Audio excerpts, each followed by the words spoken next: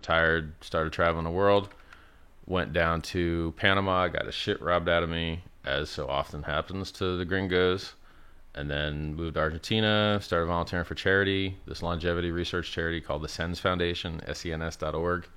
I went out to Cambridge, met the founder, Aubrey de Grey, shot the video for their SENS 3 conference. This would be 2006. And then now I'm actually, with this Pulse chain that's launching, we already got $5 million committed to be donated to that medical research charity, 501c3 registered, which is pretty awesome. You know, it took me a long time to finally get around to promoting it, but now we're promoting it. Yeah, so I was just, you know, fooling around, reading the Reddit, because, you know, that was popular back then. And I found that somebody had sold their house for Bitcoin. I first heard about Bitcoin, it was less than $1. Then somebody had sold their house when Bitcoin was $1. I was like, man, that's stupid. Fake money? What a dum-dum. I'm a retired millionaire, right? Fake money, it didn't matter to me, right? So, like, then I read the Wired News article, what everybody else had, are really using it on the darknet for drugs and shit. And I'm like, oh, okay, this is going to blow up. Buy in. Buy the top. Help make the top. I'm part of the reason $30 was the top. Wrote it right down to 2. And it flash crashed a penny on Mt. Gox, but they rolled the trades back. So with trades that didn't get rolled back, it just traded down to $2, and I bought it at 30. So that sucked, right?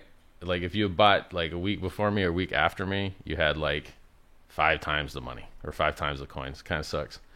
So, you know, then it went up to 1,300, then it went down to 266, then it went up to 20K, then it went down to 3K, then it went to 14, then it went to 38, now it went to 65, then it went to 30. This is a history of the Bitcoin chart. I got it memorized. I see myself in it. The certain price moves is me. So, yeah, like, that's how I got in. I was mining full blocks in Q1 2011. No pool. You didn't even have to include a fee to send Bitcoin. It was just free. You could send it with no fee. No one cared. So, you know, I've been mining from way back when. Way back when. What are your thoughts? What were your original thoughts on Bitcoin? And even like, especially Bitcoin and Ethereum, I guess the first two that most people like to talk about. What are your thoughts on those, and how have they changed throughout the years? Well, I mean, everything they wanted to do, they just changed their mind. So originally, Bitcoin was going to be peer-to-peer digital cash. Oops, that didn't work out. We meant programmable money. Oops, that didn't work out. No, but you can't even program an alarm clock with it. Can't even wake you up in the morning. Okay, well, good thing we got digital gold, because that actually did work and it's worth more. So, cool. Ethereum, unstoppable world computer. Oops, let's roll it back with the carbon vote, and that created Ethereum Classic and Ethereum, of which Ethereum is actually the fork, which is funny. Now look, I like Ethereum, but I call it like it is. I mean, I even like Bitcoin, but I call it like it is, right? You want slow, old, no innovation, Bitcoin. You want like move fast, break things, but like just people just changed what it's about. Now people are like, oh, Ethereum's money. Wait a second. Vitalik said it shouldn't cost more than 3 cents. It shouldn't cost 3 cents to send a transaction. Sometimes it costs $50 to send an Ethereum transaction. What's going on? That's a good day. Wait, that's a good day, Richard. Hold on. What day? That's pretty low. Yeah, so like, if something's up 4 million X in price, which Bitcoin roughly is now, and it was up 6.5 million X a couple months ago, you don't need to lie about what it does. That's enough. Being the highest performing asset in the history of man, that's enough. You don't got to lie about it and say, oh, there is no second place. There's a lot of second place. You want anonymity? You can't get it on Bitcoin. It's garbage. Tornado Cash uses ZK snarks, zero knowledge proofs. They're better than hoping that the ring signatures work when you're using like Samurai or Wasabi Wallet. Like, so there's just, who's a toolbox maximalist, like, where you just want your Phillips head screwdriver only? No, sometimes you need a nail, sometimes you need a hammer, sometimes you need a hex head, sometimes you need a flathead. It depends on what you're doing. You can't just say like Bitcoin's going to do everything. It don't make no sense. People on Twitter are saying, oh, Satoshi invented DeFi. No, he didn't. No, he didn't. He invented Bitcoin. Why are you trying to gaslight people? DeFi is not Bitcoin. They're two different things. But Pomp is out there literally gaslighting people, literally lying to people's faces. It's just disgusting. You have 4 million X. You don't got to lie. It's so stupid. So what led, I guess, to your thoughts to the creation of Hex? You know, what made you say, I'm not seeing this being serviced in Bitcoin, Ethereum, or other token projects out there? What made you think of Hex? Well, if you want to replace the banks with their shitty hours and their shitty fees and the least choice you've ever had, the least convenience you've ever had. You got to replace all their products. And so what do people use at the bank? They use a checking account? Barely ever. They use a savings account, and they use time deposits. All right, what's a time deposit? It's just a savings account where they pay you extra interest. How much extra? They pay you about 20% extra interest for every extra year you lock. And where does the yield come from? How do they pay you that interest? From inflation. But I thought they lent your money out. No, they don't lend your money out. You just don't know how banks work. Oh, well, where's the money come from? Money comes from the government. You know, they print a lot of money all the time. Who do you think gets it? The banks get it. They lend it out for free. They keep your money as a liability, not an asset. It sits there and acts as a reserve that then they can go get a ton more money from the government, and that actually gets lent out. They don't lend your money out because then it wouldn't count as a reserve. Then they wouldn't be able to lend as much. So people are stupid. They don't understand how banks work. They think that when their money goes to the bank, it gets lent out, and that's why they get interest. Nope, not what happens. Your money doesn't get lent out. And then they look at Hex and they go, oh, this can't be a CD. You don't lend the money out. Like, neither does the bank. And where's the yield come from? Inflation. Just like the bank. Just like Bitcoin. Where does the miners' rewards come from? Bitcoin. And who gives it to them? They give it to themselves. They mint it themselves. Okay, where's the inflation of Hex come from? The stakers. And who gives it to them? They give it to themselves, just like Bitcoin. Here's the difference. In Bitcoin, miners get paid to pollute the environment. That's how they earn their money. Now, you want to make money on Bitcoin? Come on, Richard. Stop it. Stop it. Okay. I'm a miner. You talking to a miner right now. You talking to a miner that mined Bitcoin before you ever heard about it. I know how it works. You're right now in 2021, you're saying by mining Bitcoin, it is bad for the environment. Yeah. I mean, dog, come on. Is it worse than banks and gold? Or is it just bad? It's just unnecessary, man. It's unnecessary. It's like if you go to the gym and you're like, I'm going to do 20,000 sit-ups today. Like, sure, you can do that, but you're not going to get any stronger. You're probably going to get rhabdos and destroy your body. You probably die of doing that. So you could do shit that's unnecessary. This has a net negative externality to the world. Like, so, okay, why does Bitcoin exist? Censorship resistance. That's it. That's the only reason. Censorship resistance. That's the only reason you do blockchain. Blockchain is the slowest, most expensive database in the entire world. It's absolute dog shit. You write data to it, you got to keep checking that the data stays written, that it didn't get orphaned off or forked off. Sometimes you go to write to the database, you didn't include the right fee. You got to rewrite it again. As a developer, it's the absolute worst database in the entire fucking universe. The only reason... Yeah, just use Microsoft SQL. Or MySQL. Yeah, sure. Well, my thing is, when are your thoughts, that's my point. When are your thoughts, your sentiment on Bitcoin change? And then I guess after that... Well, we want to get to the destroying the environment, no? Or you guys don't want to talk about it? No, both. Go ahead. Okay. Go ahead. Okay.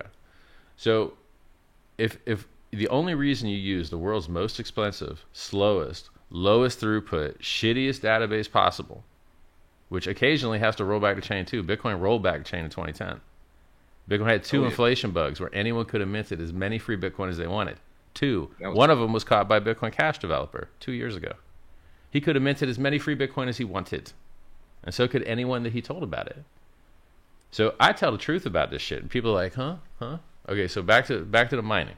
If the only thing you care about is censorship resistance, do we have blockchains with proof of stake, delegated proof of stake, proof of authority, blah, blah, blah, same shit, no proof of work, no burning electricity on SHA-256. Do they work? Are they having any problems? They ain't having no problems from the removal of proof of work. Shit works fine. So why the fuck are we doing it then? Why are we destroying the environment? Now let's talk about the environmental destruction. The majority of Bitcoin mining is from renewable energy. But guess what? There's still a shitload that's not. There's still a shitload that runs on coal. And even if Bitcoin was 100% hydro, 100% renewable, you enriching a bunch of motherfuckers that just dump the price. Bitcoin miners don't buy Bitcoin. They buy electricity, quote, pollution, and mining hardware from fucked up companies that don't want to talk to you and ain't in America. And what do they do with those Bitcoin that they get? They dump the fucking price to pay for the pollution. Now, how is that good for the world? How is that good for the price? How is that good to enrich them motherfuckers that don't want to talk to you? When's the last time a big-ass Bitcoin miner talked to you? He don't give a fuck about you. You can't even name two of them. Like, you could say the same thing with gold miners back in the day. Like, that's essentially how it worked too. They use up energy and resources. They pick gold, and then they sold the gold to pay for all the energy and resources they were using to pick. Sure. Yeah. And then if you could get gold by just teleporting it out of the ground instead of fucking the earth up, that would be better, wouldn't it? And we got that now. Proof of stake, people used to not think proof of stake would work. But pro tip, that shit's been working fine for a long fucking many years now. Ain't no reason to pretend it don't work. Ain't no reason to enrich those mining motherfuckers to dump the price. Ain't no reason to enrich, the electricity companies. There ain't no reason to pay people to dump the fucking price. Hex solves this, by the way. Hex pays stakers to protect the price. Bitcoin pays miners to dump the price, which is why our price chart fucks it up. So Hex and Bitcoin is nearly the same shit. Nearly the same shit. What do we got? We got 2 decentralized databases on the internet that people have assigned value to. And what do? It allows you to transmit value 24 hours a day, cheaply, quickly, lol, in Bitcoin's case, lol, wait a few hours for a block sometimes. Oh, that's good fun. And Ethereum is 13-second blocks, and Bitcoin is 10-minute blocks on average. That's a big-ass difference. And that ain't just on paper. That's if you go to your exchange and you're like, yo, I'm gonna deposit Ethereum, I'm gonna deposit Bitcoin. You're gonna be trading your Ethereum twice as quick.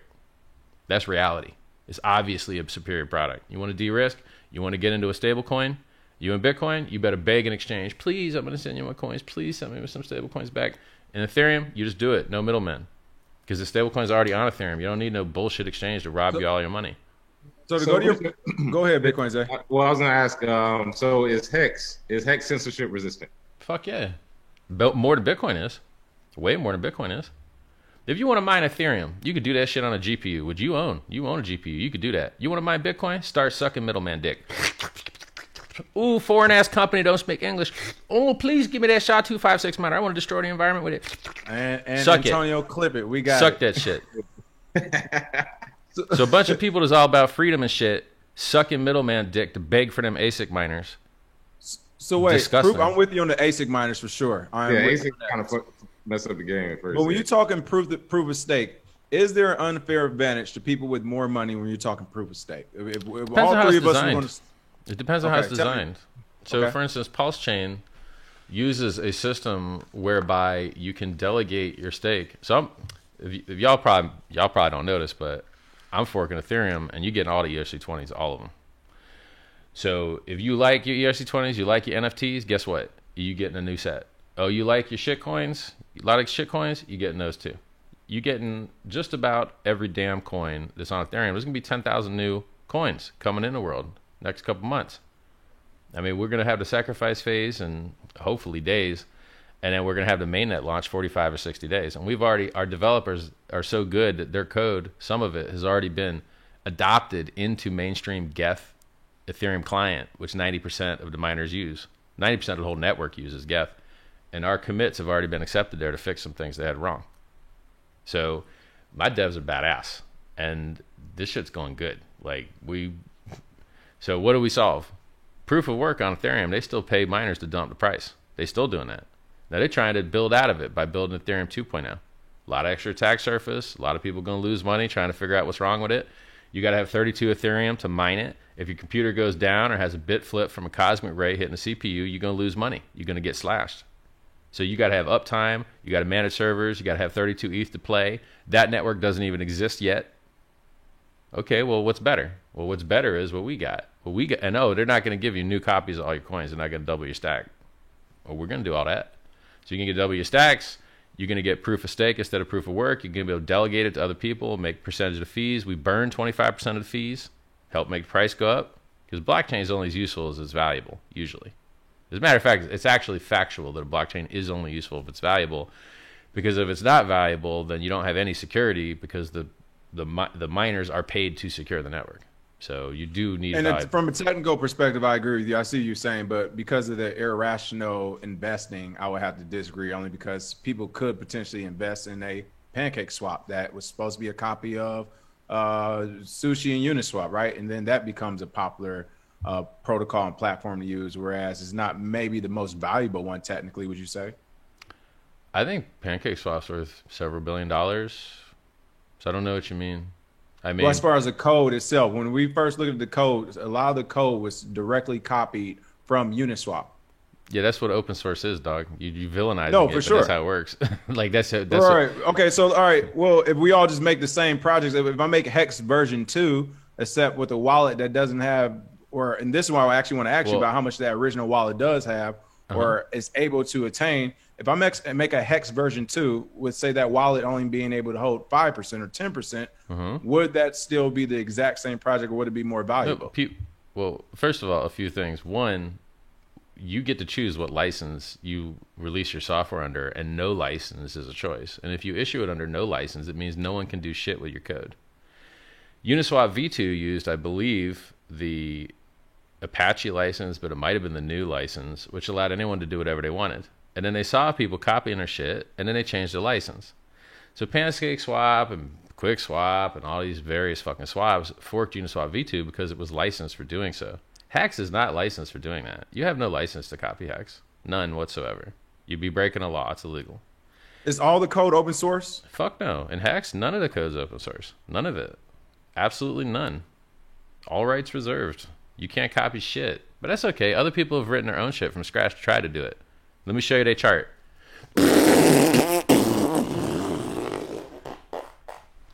Every fucking time they try it. Every time they try it, this shit goes down, down, down, down, down, down, down, down, down, down. So what am I looking at on the GitHub for it? I saw some code. It was like 2,300. We don't even use GitHub, dog. Like, no? Well, no, we use GitLab, but like... Or GitLab, pardon me. It says it in the description on the top right. It's like, we do not use this. If you want to see the source code, go to Etherscan. Because here's another thing, man. Like, when you go into the GitHub, that don't mean a fucking thing. Okay, that's some code. Cool. Now show me what's on the blockchain. Because most of the time, that shit don't match. That's what I was asking you about. So that's what I'm attempting to ask you about. As I was saying, just go to hex.com/dev or hex.com/techspecs. You're going to be able to read the audits. You're going to be able to see the hash of the contract. You can see that it matches the bytecode on a network. You're going to see we've had 3 audits. Bitcoin says 0. We've had 2 security audits, an economics audit. Who the fuck has an economics audit?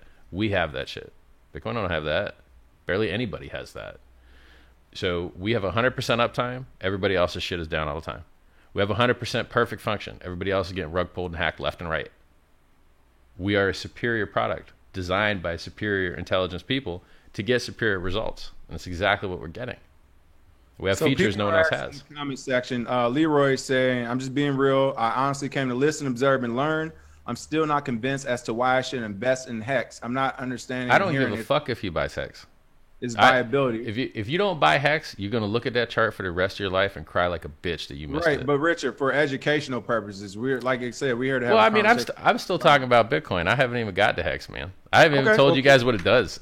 Like, I mean, that's why we're yeah, he don't want to buy it. He doesn't know what the fuck it even does. I didn't even mention the URL. Like, I mean, for sure, we'll get to it. Okay, all right. So you want to stay on Bitcoin for a while? Well, it's just, I mean, I don't want to. You guys are smart. You ask good questions. I want to make sure we wrap up each one and then we don't just lose one, right? So we got. That's fair. We got. Can we get censorship resistance, which is the only fucking thing a blockchain is useful for, with proof of stake instead of proof of work? Yes. One of you asked, is it unfair that somebody could run away with all the mining power? And I said, okay, well, Pulse Chain solves this. Here's how it solves it. Because you are delegating your proof of stake to people that are going to reward you for doing so, now you create a system where the people that are most efficient can give you back the highest percent. And who's most efficient? The person that has the least stake. So the person that has the least amount of stake to get into the validator stat can offer the largest rewards to people. And then that creates, 1, competition for efficiency, and 2, that there's not a winner-take-all runaway. The biggest guy gets to continue to be the biggest guy forever until there's just one guy. So we've already solved that, like, there's only going to be one miner bullshit. And by the way, even if we hadn't, when's the last time you seen a giant-ass chain shoot itself in the head because it was centrally controlled? It's like Amazon is the most centrally controlled shit possible. You ever seen him put a gun to AWS and be like, yo, fuck our golden egg. Let's kill this shit just for a laugh and shoot AWS in the head? I was going to bring that point up about the project as well, too, for sure. People on a blockchain, they just dream that decentralization makes everything better. It fucking doesn't. Decentralization is hugely inefficient, which is why vertical integration outcompetes it in every fucking area of business imaginable, including ownership. The most successful endeavors in the entire world, including fucking countries, are controlled by a very, very small group of people. Family, controlled by a small group of people. Government, controlled by a small group of people. How many people could nuke the whole world right now? 8 dudes total. And how many people own all the Bitcoin? 42% in 2,000 wallets. oh, but those are exchanges and it's blah, blah. No, bitch, not your keys, not your coins. 42% of the coins are in fucking 2,000 wallets. And I bet you a lot of them wallets is owned by the same motherfuckers. There's a lot less than 2,000 actual people in control of that shit. So, is Hex decentralized? Hell yes. Does it have better uptime than everything else? Hell yes. Yo, y'all gonna change Bitcoin, gonna add Taproot. That's cool. But every once in a while, when you guys change the nodes and fuck around, you introduce an inflation bug that anyone can mint as many free coins as they want. Oops. You can't have that shit in Hex. Our consensus code is locked and isolated and modular. You can't accidentally fuck it up. It's a superior software. It's just hilarious to me. People don't get it. Like, they don't even understand. Do you think there's any does. Use case for Bitcoin any longer? Sure. It sounds like you don't even like Bitcoin at all at this point. Well, okay, look, Bitcoin has the most liquidity, and it has the most television presence, and it's a gateway drug. Michael Saylor was shit talking Bitcoin in 2013, saying it was going to go just like internet gambling and go to fucking zero. That was Michael Saylor. He didn't like Bitcoin when it was, 4 digits. He didn't like Bitcoin in the thousands. But he fucking loved it at 10,000, 10x higher when he bought the shit out of it. Now, he's a good shill. Michael Saylor's a good shill. And Michael Saylor brings a lot of fucking money to Bitcoin. And a lot of that money that comes into Bitcoin goes to other places like Hex and Ethereum and other places. So I love what Michael Saylor does. Fuck yeah. You doing you can do a $1 billion raise to go borrow $1 billion to buy Bitcoin. Good on you, brother. Good on you. I think you're making the bull trap. Good on you. I think we can go down to 10K. You're going to feel stupid not buying there. But hey, you want to make a nice fucking bull trap now? I'm ready for it. Let's go. So I respect what he does. I respect what he does. I expect the money he brings. I respect the shilling that he does. And now he just for the first time, maybe yesterday, said, oh, there's room for other things. Like, Ethereum. Ethereum's going to replace the Goldman Sachs of the world. Oh, so he said a nice thing about Ethereum yesterday. That's nice. And it won't be long till he's saying nice things about Hex. Because you want to replace banks, you got to replace their products. What product in cryptocurrency replaces a time deposit? What product in cryptocurrency monetizes time and pays you more for longer? Hex. Hex does that. Does Bitcoin do that? Nope. Does Ethereum do that? Nope. It's Ethereum's trying to copy shit Hex is doing. Oh, you guys are trying to pay people to lock their coins up and stake them. Oh, that's funny. Hex already does that. But so I actually was going to ask you about that too, and that's why I asked about the code itself. What would does that worry you at all as a co-founder of a project? Not just this project, but say this post chain comes out and then someone else says, "Hey, let's make another post chain." What if that becomes a theme? Are you? I don't fuck with open source software. I will only open source some shit if I have to. So like why don't you? Because how does it benefit the world? How did it benefit Uniswap, as you say, for SushiSwap to come and vampire attack their ass and duct tape on the shit? Well, you just said it yourself that it just showed more value. It's a different thing. I mean, they made it open source, right? Yeah, if you a kumbaya motherfucker and you think the world gets better by other people jacking your shit, good for you. Good for you. Well, no, that was my point with Pancake Swap. Wait, that was my point with Pancake Swap. And the value, is it real value or is it just value because it literally copied somebody else's code and stole market share? That was my point with Pancake Swap right there. No, but they don't steal market share. They're two different networks. Pancake Swap runs on BSC, not ETH. Right. They two different networks. That is true. You need a motherfucking Uniswap. Look, dog, Uniswap is 20+% of the usage of Ethereum. So it's probably 20% or more of the value of Ethereum. Now, it's unfortunate they duct taped on a shitcoin that has absolutely no relationship to the fucking project at all, called Uni. That ain't got not a goddamn motherfucking thing to do with the project, not at all. But they just duct taped it on, got instantly listed everywhere. They duct taped it on. They're like, yo, we're better than Bancor because Bancor got a $150 million raise and we did better than them with $100,000. Agree. We love it. Oh, we pump Ethereum because we didn't have a shitcoin. Okay, we agree. Love it. Dun, dun, dun. Actually, you know what the market wants? It wants you to duct tape on a shitcoin. And zip, Uni. Duct tape right the fuck on. Doesn't have shit to do with the project. You a Uni holder? Do you make any money on fees? No. You a Uni holder? You make any money on anything at all in regards to the motherfucking Uniswap project? Nope. They just duct tape that shit right on. It's an affinity token. And people love it. They love their fucking fake ass, doesn't have shit to do with shit tokens. Oh, you got a picture of a dog as your logo? Richest man in the world, gonna buy you up. That's how fucked up the world we live in is. Oh, you got a serial number loosely related to a JPEG? Oh, we're gonna pay you $1 million for that shit. And then the JPEG stops getting hosted. And then what do you got? You're like, what the fuck is this, man? You bought a $1 million JPEG. You didn't even get the rights to the fucking IP. They could just go issue another one tomorrow. You stupidest motherfucker alive. I hope all that NFT shit goes to zero. You know what? All right, Zero, go I to brought zero. the article up. I have to ask you about it really quick. We don't need to dig too deep into it, but CNN selling historic news moments as NFTs. Is this like the new blockchain stimulus It's package? disgusting. Like, Dog, you think it's NFTs disgusting. are going to be done and dead for in no time? You could look if you could sell NFTs to unsuspecting people and victimize them. Okay, I guess you can make money doing that shit. But if you want to do wholesome, good, honest things like replace banks, you ain't doing that with no motherfucking NFTs.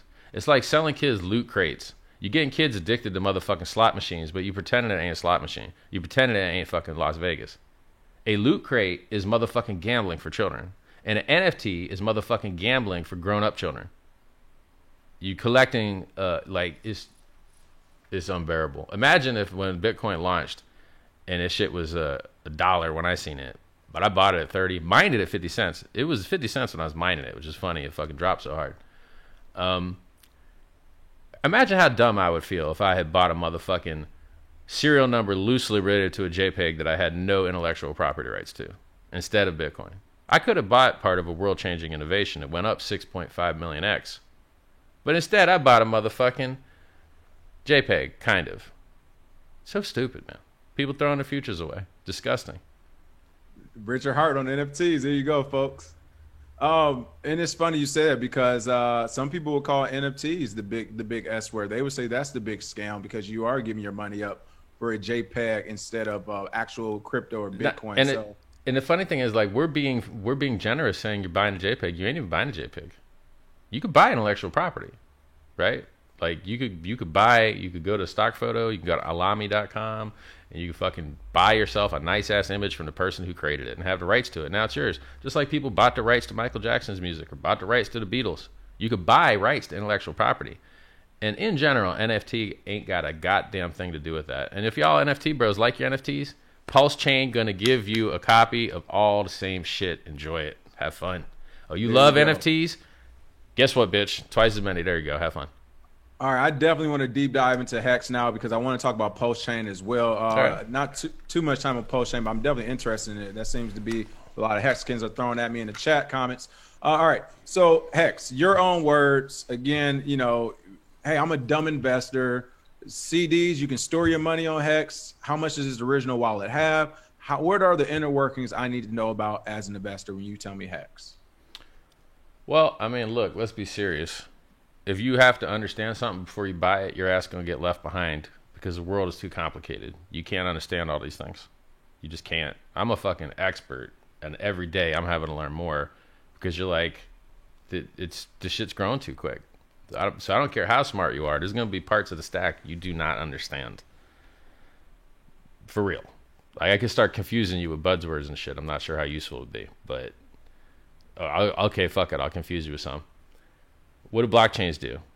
They do transaction ordering. Who does the transaction ordering? Miners. Okay, so when you have decentralized exchanges, can miners affect the prices of things by affecting the order the transactions are executed? Yes, they can. Can they inject their own transactions to take advantage of that? Yes, they can. What's it called? Miner extracted value. Does Bitcoin have miner extracted value? Not really, because no one fucking uses it for anything interesting. There's two functions of Bitcoin: mine or send, and that's it. That's all you can do with it. Mine it or send it. That's it? Yeah, that's it. You can kind of time lock it, but most people don't do that shit because then you just can't use your money. And you know, it doesn't pay you yield. So in Ethereum, how do you solve miner extracted value? Well, some guys created some shit called flash bots. Now, most people are stupid and confuse that with flash loans. They got nothing to fucking common. Nothing. But stupid people think they have shit in common. So I have to educate them. So what do flash bots do? You, instead of submitting your transaction to the public network with a bid to get your shit front run and put into a block, you use a private network to talk to the miners. And the miners run something called MEV gas instead of normal gas. And then they can make outsized returns by also getting yield from these private network of transactions.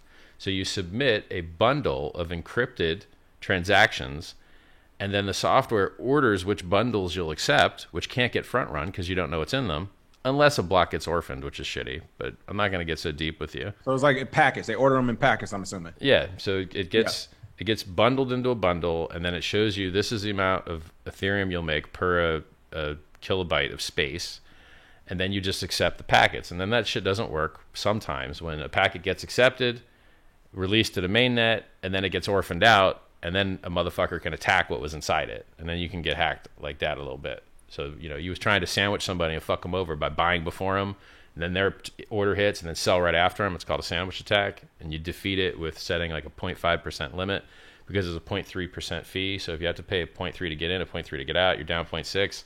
So at a 0.5, you should stop most sandwich attacks.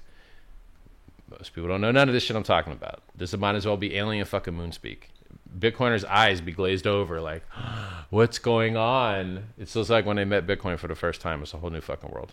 So talking about flash bots, flash loans. Flash loans, by the way, it means you could borrow as much money as you want as long as you pay it back at the end of the transaction. So you could do arbitrage, you could do this, buy this, sell this, da da da da da da da da, and as long as it ends up a profit, the shit will go through. And you don't have to have any money to play, just enough to pay for the gas. So if you see an arbitrage opportunity, you can take out that flash loan, execute that arbitrage, get rich as fuck, and it gets paid back at the end. And if it doesn't work, and the arbitrage doesn't work, you can't lose money. It'll just revert the transaction.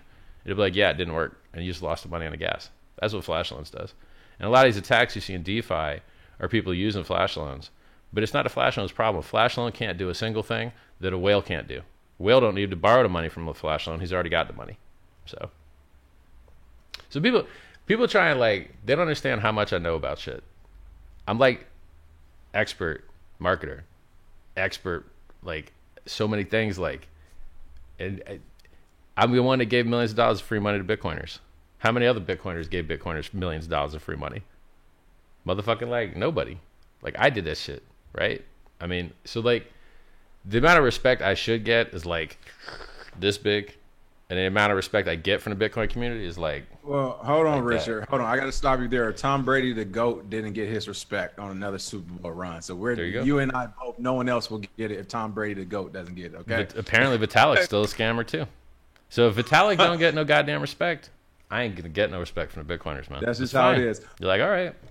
All right, so I had to ask, this original, what's the deal with, is it the, whatever you want to call it, whether it's the origin contract, the main contract, what is the deal with Hex having a contract and it possibly having up to 50% of the value or something locked in? You explained to me, I don't know. What's going on with that? Well, I mean, you ever start a company? Yes, and I'm with you. The people who started should be paid for. They should be definitely taken care of. Hold on a second. You want to make money on something you invented? That's disgusting. No, for sure. What? Right. I mean, that sounds capitalist. I thought shit should be socialist, where you just give away all your shit for a bunch of dumbass motherfuckers that don't deserve nothing. Just give them all that shit. No, I'm with why you do you deserve nothing? Just because you invented it. I mean, Now when Bitcoin started, what percentage of the supply he had? 100%.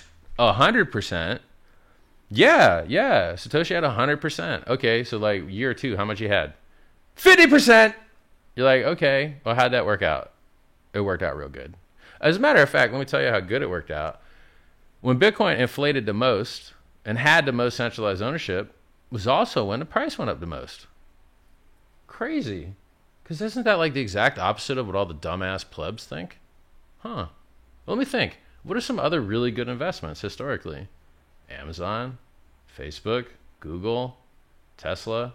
How's the motherfucking ownership percent in those things going? Massively centralized. Huh. Wait a second. So everything worth buying in the whole fucking world has massively centralized as fuck ownership? Including Bitcoin, I might add. Let's start naming motherfuckers that own 1% of Bitcoin. Ready? Winklevi twins, Michael Saylor, Grayscale, the Chinese government when they fucking jacked the Plus token Ponzi. EOS, Block One. I'm with you, but as far as the Hex project, so is that the deal? Yeah, centralized ownership is absolutely amazing for price because the rich as fuck whale guy never has to sell. But the broke pleb people that ain't never been rich before, it's their first time, sell like fuck. So, did you see me post a picture of my new house? No.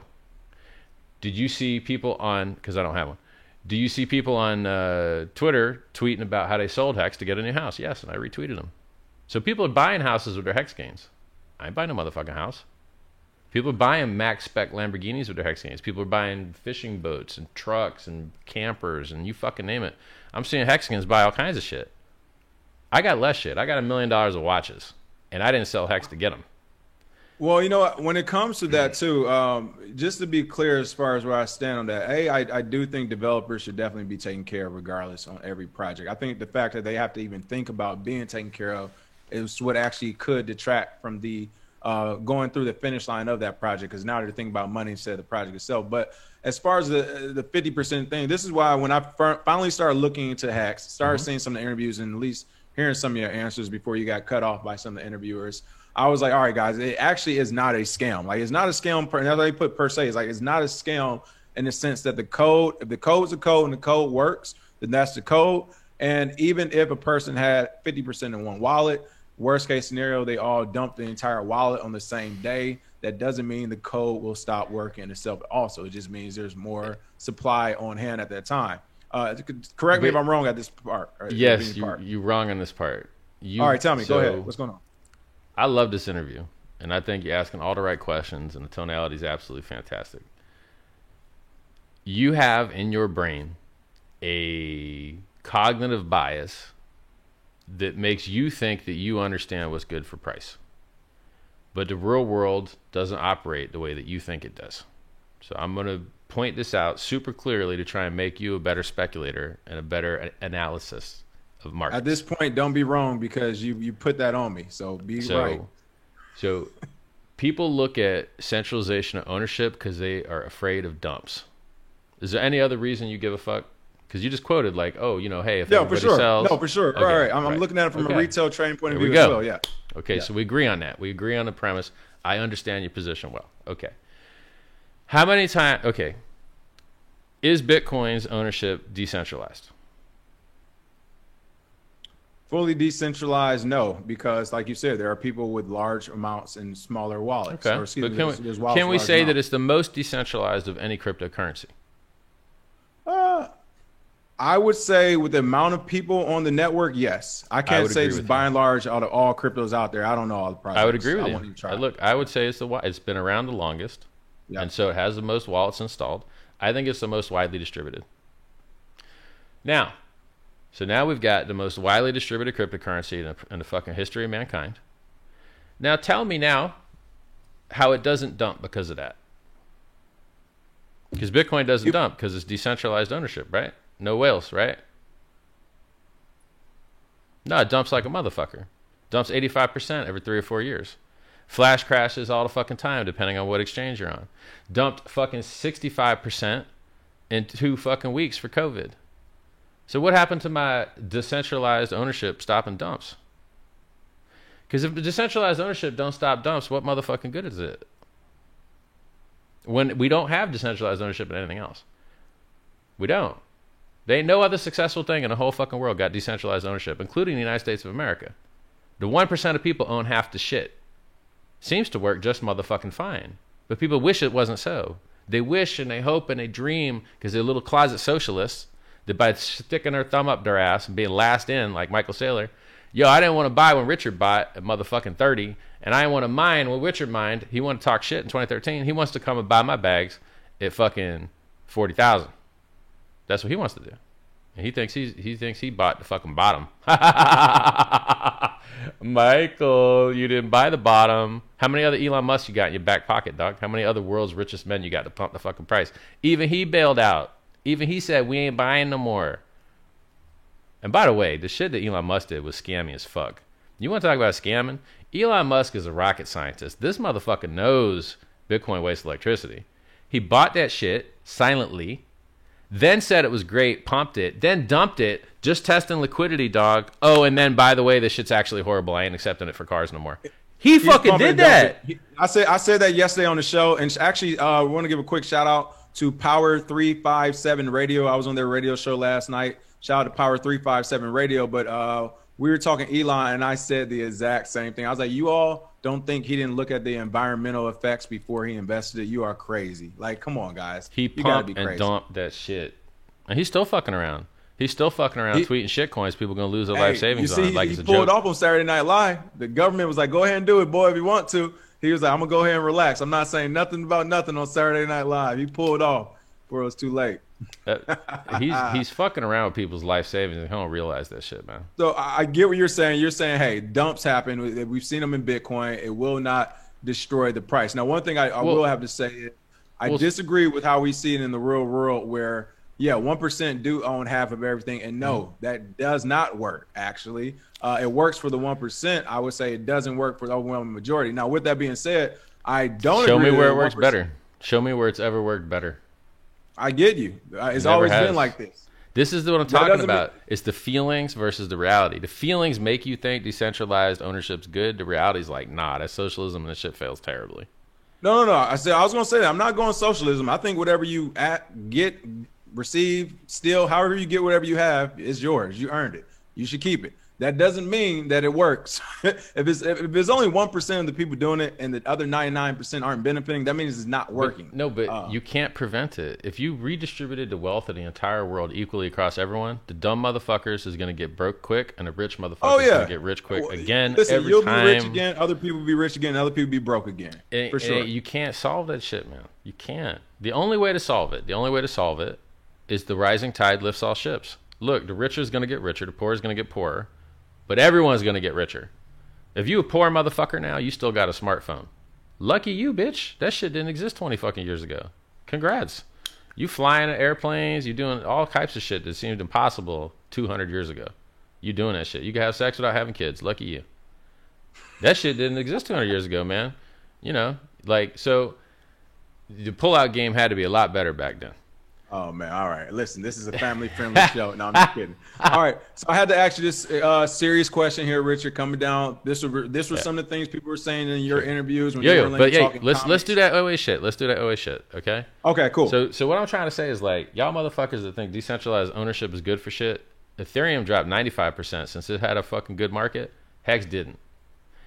Bitcoin dropped 85% every 3 or 4 fucking years. Introduced inflation bugs. Anybody can mine free coins whenever the fuck they want every once in a while. By the way, Bitcoin's not the only one that did that shit. XLM had an inflation bug. Ravencoin had an inflation bug. Monero had an inflation bug. Bitcoin had an inflation bug. I could go down the motherfucking list. Hex is better than goddamn everything out there. But motherfuckers don't read. So origin address. Okay, origin address got half of the supply during the launch phase. Then it would send to addresses that would stake big-ass, long-ass stakes. Well, that's awesome, right? Founder won't dump on you, right? Assuming that was a founder, whatever the fuck, you get the idea. Nobody knows who owns it, which is an advantage because if people... We'll talk about it. I got you.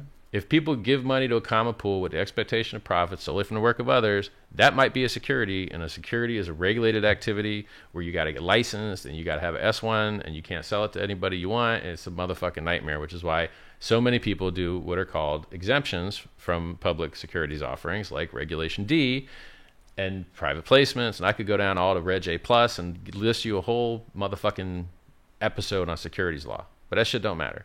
What matters is, do people get what the fuck they paid for, and what they paid for is awesome. That's what matters. And so the SEC's job is to help people from getting scammed. They don't want people to get scammed. And how do they do that? By trying to make people give disclosures and be more honest and just do better shit. And I support that, and I respect that, and I think what the SEC does is try to help people's fucking lives. It's a good thing. Because I've seen a lot of scams in crypto, and I wish the SEC would don't be fuck nice them up. now. No, hell no, Richard. Don't start being nice now. Yo, dog, people getting scammed left and right. Go. People getting scammed left and right. Who out there is actually trying to fucking stop it from happening? I try. I yell. I scream. No one listens. Yeah, you guys, me, some other people. But, you know, the problem with us and the problem with the SEC and everybody else is they can only act after the fact. That's true. And then all the money's already gone, and they don't get it back. So how do you prevent people from getting scammed if this post facto enforcement shit don't help? And by the way, enforcement don't work in countries that have bad enforcement. Like if you're in a country where you can't stop people from getting killed, good luck stopping them from getting scammed, because you should put murder first, right? So what actually works is to have a superior project with superior marketing that triggers the same little, oh, I want in shit, right? Triggers the same FOMO, but gets people into something that's truly trustless. No admin keys, 100% uptime, honest, on-chain exchange. You can see who's buying. You can see who's selling. You can see when they're going to sell in the future because of the expiring stake chart, which no other cryptocurrency in the world has. It's amazing, innovative, awesome, helps people not get scammed, helps people not trade, helps people not sell to bottom.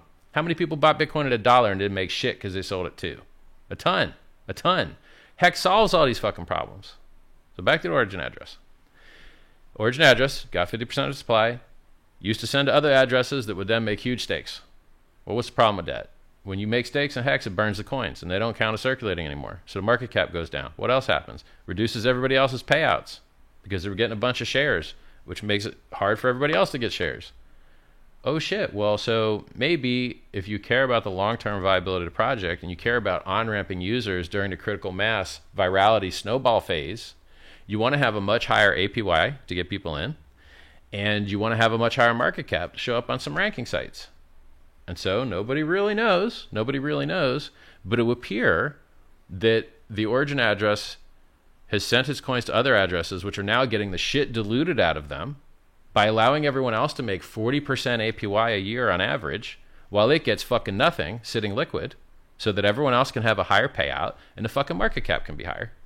And by the way, there's never been any hint or chain analysis ever that has shown that the origin address has ever sold a single coin. Not one. Now I'll show you Vitalik selling Ethereum. I'll show you fucking... No, I got you. Like, so it's the best shit. It defends the fucking network. And let's say there's a fork. Somebody does some illegal fork shit. This address, if it wanted to, could dump the shit out of the fork. Now, technically, the origin address doesn't have shit for supply anymore, but it did send to other addresses, and they have supply, and who knows what they might be or controlled by, if humans control them or fucking machines or aliens. Nobody knows. You know, it could defend the network against an attack of that form. So it increases APY, it increases market cap, and it protects against forks, and it's never sold a fucking coin. And so you're just like, sounds pretty awesome. It sounds like a feature, not a bug. I definitely like that about Hex in itself, especially with that origin address you talked about. Want to jump on a quick article. You mentioned it at the beginning. We had to talk about this. Mark Cuban was hit by the Titan crypto crash as coin price falls near to zero. For those who didn't hear, yesterday Iron Finance's Titan token fell to near zero in DeFi panic sale. I did lose some Satoshis on that as well. Not a lot. It was actually profit from another DeFi protocol I was on. I literally just rolled it over to Iron to see if it was going to work there as well. And I could not turn down that 500,000 APY. We knew that was a bunch of BS, right? But we had to go ahead and see how it was going to work. I'm glad I actually did it too. I haven't been hacked or scammed or been a part of a rug pull in years.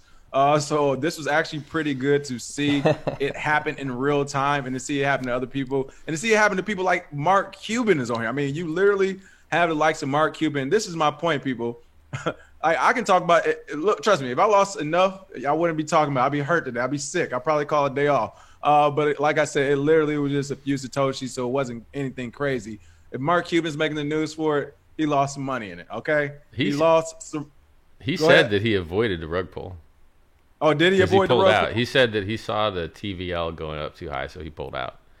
It sounds good for the maybe he was in on that shit. Maybe, I mean, his address is public, so we should be able to see what. But even if he avoided the rug pull by removing the two sides of liquidity, he still got fucked up on the one side. You know what I mean? Yeah. So you put up your shit coin and then some other coin, and then you pulled both. Okay, fine. You didn't get rug pulled that way, but you got rug pulled the other way. Well, this half ain't got no value no more. So he still got fucked, in my opinion. I mean, he didn't say he divested of the other half that he pulled. For his name to be in that headline, he got the bed in the stick, period. I feel like that should not be a headline for a billionaire. Like, what are you doing, man? Dog, so many other people don't realize, like, they look at these APYs and they don't even understand how the fuck they work. People don't understand, like, dog, I'm willing to bet that you don't actually understand what happens with liquidity farming, man. I bet you don't understand how it actually go. Educate me. I'm not in a dick swing contest. Tell me what happens. I have a pretty good understanding, but hey, go ahead and educate me. If I didn't like you, I'd be grilling you on like what is impermanent loss right now and leaving that uncomfortable silence. But I like you, so I ain't gonna do that shit. Oh, leave it. Whoa, if you did, act like you don't like me. Okay. What are you talking about? All Come right, on, man. So, man, tell me what you know about impermanent loss. Yeah, impermanent loss. If the price change is going either way in either direction, positive or negative, on the coins that you're actually using, it can affect the actual trade or the actual MLP that you're I won't say staking, but the liquidity you're providing. So yeah, that actually can jack it up. If you have impermanent loss and you try to pull it out, you lose a lot of money. I was just talking to our crowd about that about Nice. Polygon. You do know about I it. did Nice. There you go. So respect. Yeah, respect, Matic. When man. Matic went up, a lot I of people doubted got your fucked. skills. You got skills. I like it. Yeah, come on, Richard. So Come on, I here's gave you some respect. Give me some respect, man. Well, you earning it, man. You earning that shit go. right live with everybody, man. You earn it with me. You earn it with everybody. Good. Most people don't understand this. They go on a motherfucking mining liquidity farming ass website and they go see 200% APY, and their dumbass monkey brain is like, I'm gonna make 200%, and they don't, and they fucking put the pairs in there, right? A little bit of each side on Uni V2. With V3, you don't have to do that shit. But I ain't never seen no farming on V3 yet because it doesn't have to be symmetrical. V2 does have to be symmetrical. So let's say you see that you could make 200% APY adding liquidity to ETH USDC, and you're like, yo, I got some USDC, I got some ETH, let's put this in there and make it extra 200%, and the motherfucking ETH price goes up 40x over a year. You lost money, bitch. You ain't make money, you lost money, because you would have been sitting on a big ass stack of ETH. But instead, you ain't got no fucking ETH because you sold that shit down here, down here, down here, down here, down here. And now you're hoping the fucking price comes back to get your ETH back. You're hoping the price fucks around long enough. You stuck on that protocol, kid. Yeah, so like people don't realize like, oh yeah, you would make 200% APY, except the impermanent loss will fuck you up. And that ain't disclosed. They don't tell you about that shit. So in order to actually know whether you're going to make money or lose money, liquidity farming, you got to be a goddamn rocket scientist. You got to be a rocket scientist and be like, well, this guy, he got in here, and the volatility was this, and the price moved up this far, which generated this much impermanent loss, and then the underlying assets went up or down, and you don't fucking know whether you can make any money or not. So people monkey brain that 200% APY shit, but they have no fucking idea if they're going to make money. Now let's talk about something that solves that shit. Hex. Hex price is up 1,700x before staking. You don't even have to stake. If you staked for 10 years, you up 3,400x in a year and a half. If you staked average length, which is like 5.8 years, you're up fucking 2,500x, 2,200x, some shit like that. Do you know how many percent that is? Without staking, that's 170,000%. So why people fucking around with 200%? Like, when you do the math, you're like, yo, 170,000 with no fucking staking, no locking, none. Why you no rug pulls? Why is people fucking around with other shit? Here's why. Because I advertise a 40% APY in Hex, but that's not actually the fucking APY. That's the returns in Hex terms. When you look at these APY yield farming shits, they multiplying that shit by USD. So you fucking get a 200% APY, that shit's multiplied by USD. You do the fucking Hex APY, you're up 300,000%, man, in a fucking year and a half. Like, it's just, this shit solves all these problems, man. And by the way, all this yield farming bullshit, you're just incentivizing people to do the worst behavior you can do in crypto. How do you lose all your money in crypto? Trade. Okay, that is true. Playing that margin casino. There you go. And what does Uniswap do? Just helps people trade. That's all it is. It's a way to get people to trade. And what do exchanges do? Just a way to get people to trade and fuck them up with fees. Fucking up with fees. They try to sell the top. Wasn't the top. Oh shit, they got to buy back higher. Now their stack is just smaller. So Uniswap actually isn't that fucking good for the world. It's important. It's better than a centralized exchange. It's probably one of the best things on Ethereum. But in the end, you're just convincing people to do shit that ain't healthy, which is fucking trade. You shouldn't be buying most of these shit coins. You shouldn't be getting to fucking in and out and getting chopped up. What does Hex do? Gets you to stop being stupid and do the one thing that works in crypto, which is buy and hold some shit that's got product market fit. You buy and hold something in crypto that's got product market fit. Bitcoin went up 6 millionx. Ethereum went up 15,000x. Hex is only up 1,700x. More if you include staking. I mean, we had a big payday where everybody, if they staked one day, got a 30% payout. You don't see that shit on the chart. So people's gains is 30% higher minimum than you see on a fucking chart. What I do like about the project and what you just said I want to highlight on is how you said Hex is actually designed for you to hold your crypto. Yes. That part is true, and I like it. And that's what I did like about crypto and people like Gems. When Gems comes on Friday, Gems Jetson are one of our in-house Hexicans, and he's like, look, you guys, like, again, the first week, because I actually had Hex on my list this year as one to invest in. However, when I first started doing the due diligence, I didn't see that much information. And then the interviews I saw, it was just, they were yelling at you. They're yelling at you. I can't hear anything. So when Gems came on, I'm like, look, I looked at it, and he's like, but really, did you look at it? And he gets into it. And his whole point was, hey, whether this origin wallet does whatever it does, this code has been working. and people like myself are actually using it to stake, and I don't plan on moving my coins. So to hear an actual Hex can say, I'm staking my money, I'm not moving it, like that is what gives me belief in projects, to hear the community. So I do like that point of it, that is actually designed for people to keep their it's actually, this shit is Nobel Prize worthy. There is no economic instrument that I'm familiar with in the entire world where people lock up as much money for as long. You buy a house, you can sell it. You buy a treasury bond, you can sell it. You stake your Hex, you ain't selling shit. You stuck. You in. There's no other economic instrument in the world that I'm familiar with that operates in this way. You make a 15-year stake, you instantly in stake, you lose all your money. You want to end your is that the way it works on Hex? If you end that stake after 50, depends on how long you stake for. You diluted you stake for 15 years, you got 3x bonus shares, diluting everybody else, make everyone else get paid less so you could get paid more. You better do what the fuck you said you was going to do, because otherwise you're going to get penalized, and who's going to get some of that penalty? Everybody just did what they said they would. The rest of the honest stakers. So you come and fuck around and don't do what you said you was going to do, the Truth Engine will come fuck you up. So you want to get out? Okay, you made a 15-year stake. You want to get out? Good news. You can cancel it before the day ticks over. No harm, no foul. Once the day ticks over, your ass is locked in. You ain't getting out of that stake without losing some principal for 7.5 years. You got to serve half your term. If you serve half your term, you can get out and forego all of your interest. You keep your principal. You serve less than half of what you diluted everybody.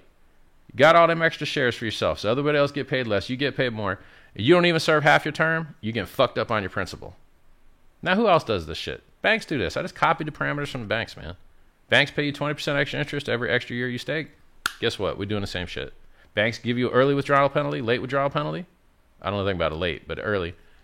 We copied the same shit, man. We just took one of the most popular products at the bank with over $7 trillion in it, United States and China. Larger market than printed currency, I might add. So Hex addresses a larger monetary market than Bitcoin does, while accidentally having higher throughput and lower fees than Bitcoin has, and more features, and higher security, and a better logo and a better website, and better founder. Hey, I'm still out here. Where's Satoshi's ass? I'm out here saying good things about Bitcoin. Where'd he go? They would assassinate him. They didn't assassinate Vitalik. They didn't assassinate CZ. They didn't assassinate me. He's just a bitch. Vitalik ganged up, though. Let's not act like he's not. You with a squad now. Hey, listen, you better stop calling that man out like he don't got a father these days. Money Skelly, the fucking gangster. Hey, no, so listen, Hex, when it comes to tokenomics, what I like to call it, I get what you're saying. I did see this in an interview. You're like, hey, like this thing could easily 10,000 time X. Yeah. And I agree with you. And now we almost there. We over 3,000 with staking now. The motherfuckers talk so much shit. Everyone's like, right. Yo, Richard, how dare you? How dare you say this was designed to appreciate? How dare you say this was designed at 10,000x? Like, I hate to break it all, y'all, but y'all motherfucking assholes, all of you. Y'all realize Bitcoin was designed to do more than a fucking 2 million X, right? It literally is like, yo, we trying to replace finance. And then you know the price it started at. And then you know the price it would be at if it replaced finance. And that's why I say I agree. It was motherfucking designed to do that. And all business is designed to accrue value for shareholders. Where does all the inflation Hex go? To the shareholders. Who are the shareholders? People that locked up their Hex. Period. Does the origin address get any of that? No, it doesn't get any money from the interest. It doesn't get any money from that. The only people to get that is the people to stake. So,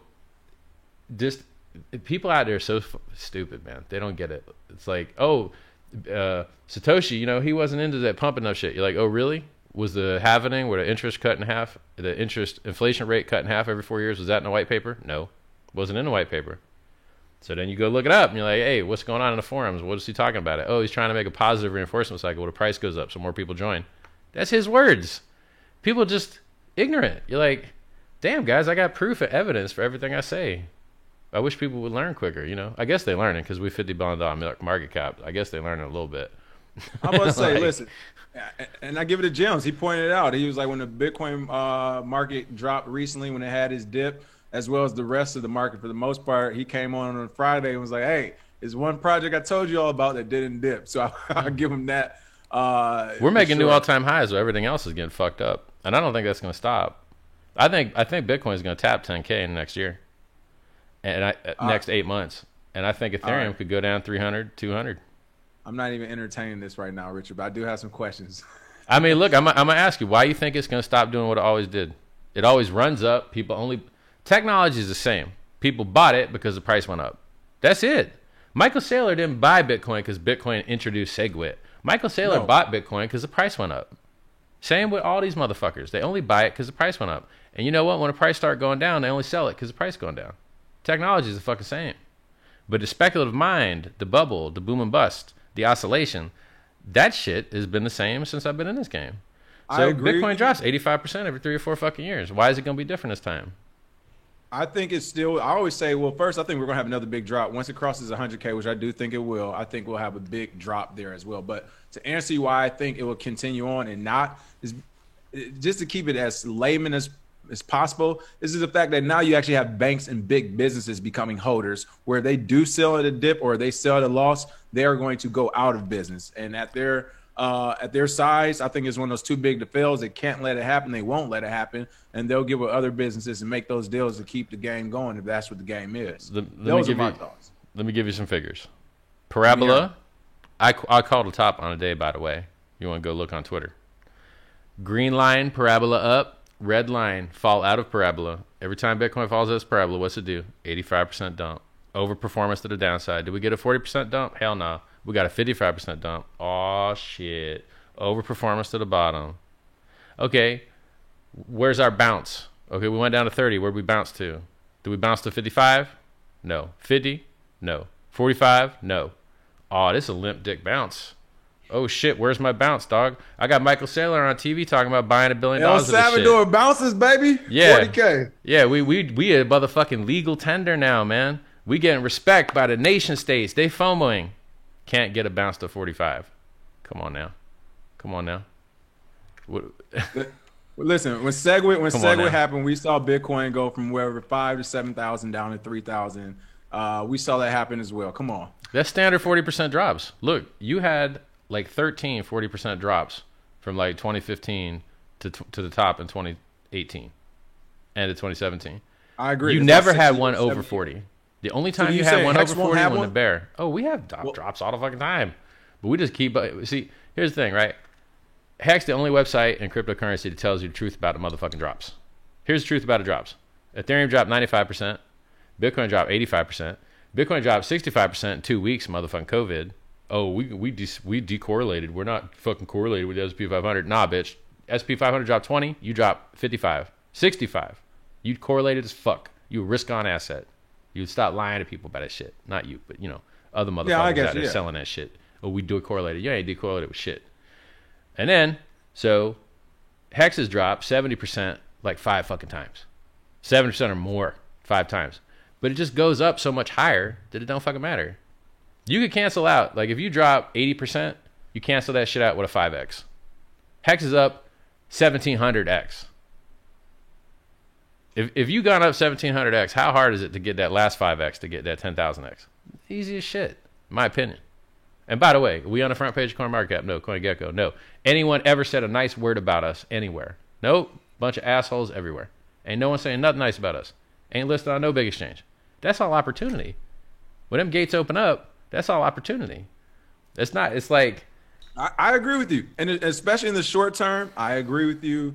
In the short term for sure, but also with the strength of the short term, the way the contracts are and the code is, it makes me believe in it longer term as well, because people will be locked in. My only thing, and I guess you already answered this, it would be kind of difficult for us to see like an iron finance like we just saw with the Mark Cuban fiasco. It'll be difficult to see that because people will be losing some of their principal then to cancel their contracts, correct?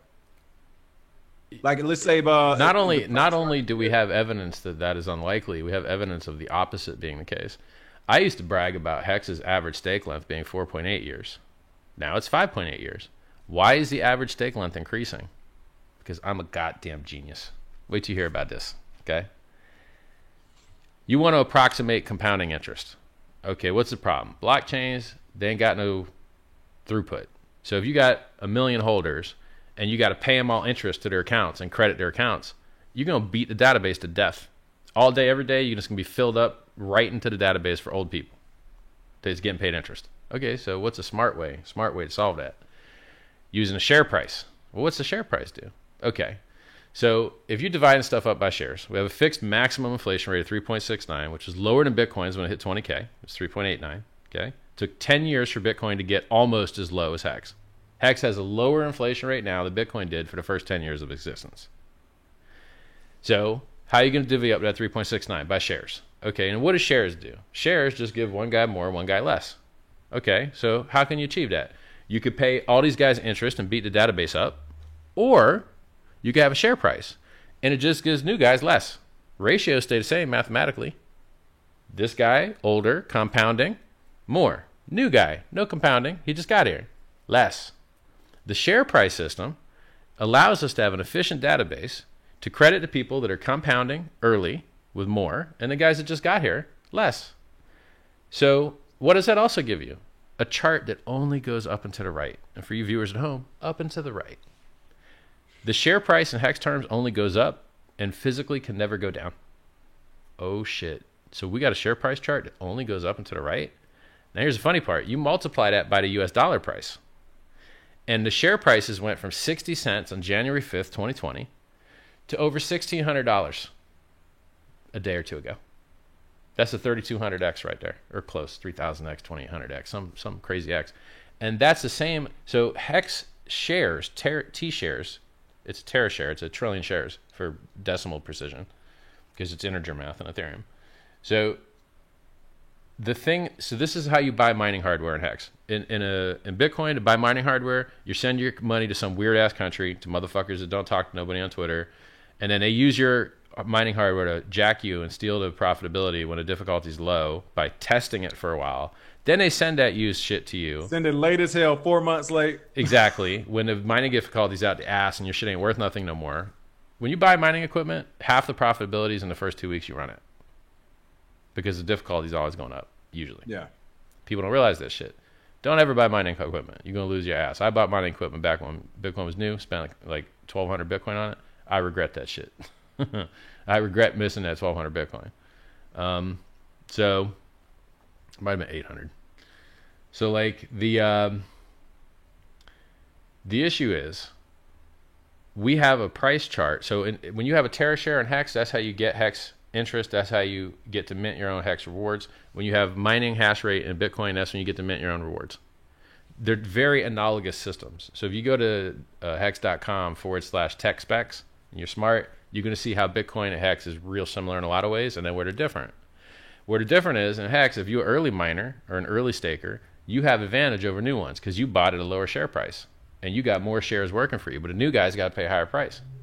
And Bitcoin is the opposite. The new guy has the advantage because his equipment's more efficient, and the old guy has got to sell all his inefficient crap and buy new crap to be able to compete. So in Bitcoin, you have time working against you, and in Hex, you have time working for you. Bitcoin miners are paid to dump the price to protect the network. Hex stakers are paid to hold the price up. And this inflation is massively delayed, by the way. You're only paid that inflation at the end of your stake, and the average stake's 5.8 years. So we don't even actually have a 3.69% inflation. It's far less. And then, because inflation compounds on itself, because it was delayed for so long, it'll be delayed forever. It's really an absolutely amazing system that, once you understand it, the nuances are just insane. We have people emergency end staking their stakes to make longer stakes to get more shares now before the share price moves up. I didn't even anticipate that when I designed the system. There's all these emergent properties which are so amazing that some of them I didn't even design. They were just luck. It's like, holy shit, how cool is that? You know? Yeah, what I will say is, like I said, that's what I like. What I really like about projects in this space is the community, for better or worse. When you look at different communities, but when I'm talking about trading, that's why I always tell people to take their emotions and feelings out of it. I mean, granted, if you're a founder, that's different, right? But if it's just like you just entered the market and you're a trader, I like to take my emotions and feelings out of it because, you know, one person might say, hey, you might not like the founder, you might like the project. You might not like the project, you might like the founder. You might not like any of it, but they have a community that does like it. So whether you like it or not, that price or whatever that project is going to do is going to do what it's going to do because of that community. So I do definitely like your community. And like you said, you didn't anticipate those contracts moving the way they did or people extending them. Like that's when I'm hearing the hexagons. So the reason that you keep saying stake lengths get longer is because when you end your stake, so you're used to having a certain number of T shares and you're used to paying them. we got a chart. If you go to apphex.win/charts, you'll see the daily T-share payout, or you go to go.hex.com or hex.vision. We got the best stats in all of crypto. Now I say some outrageous shit.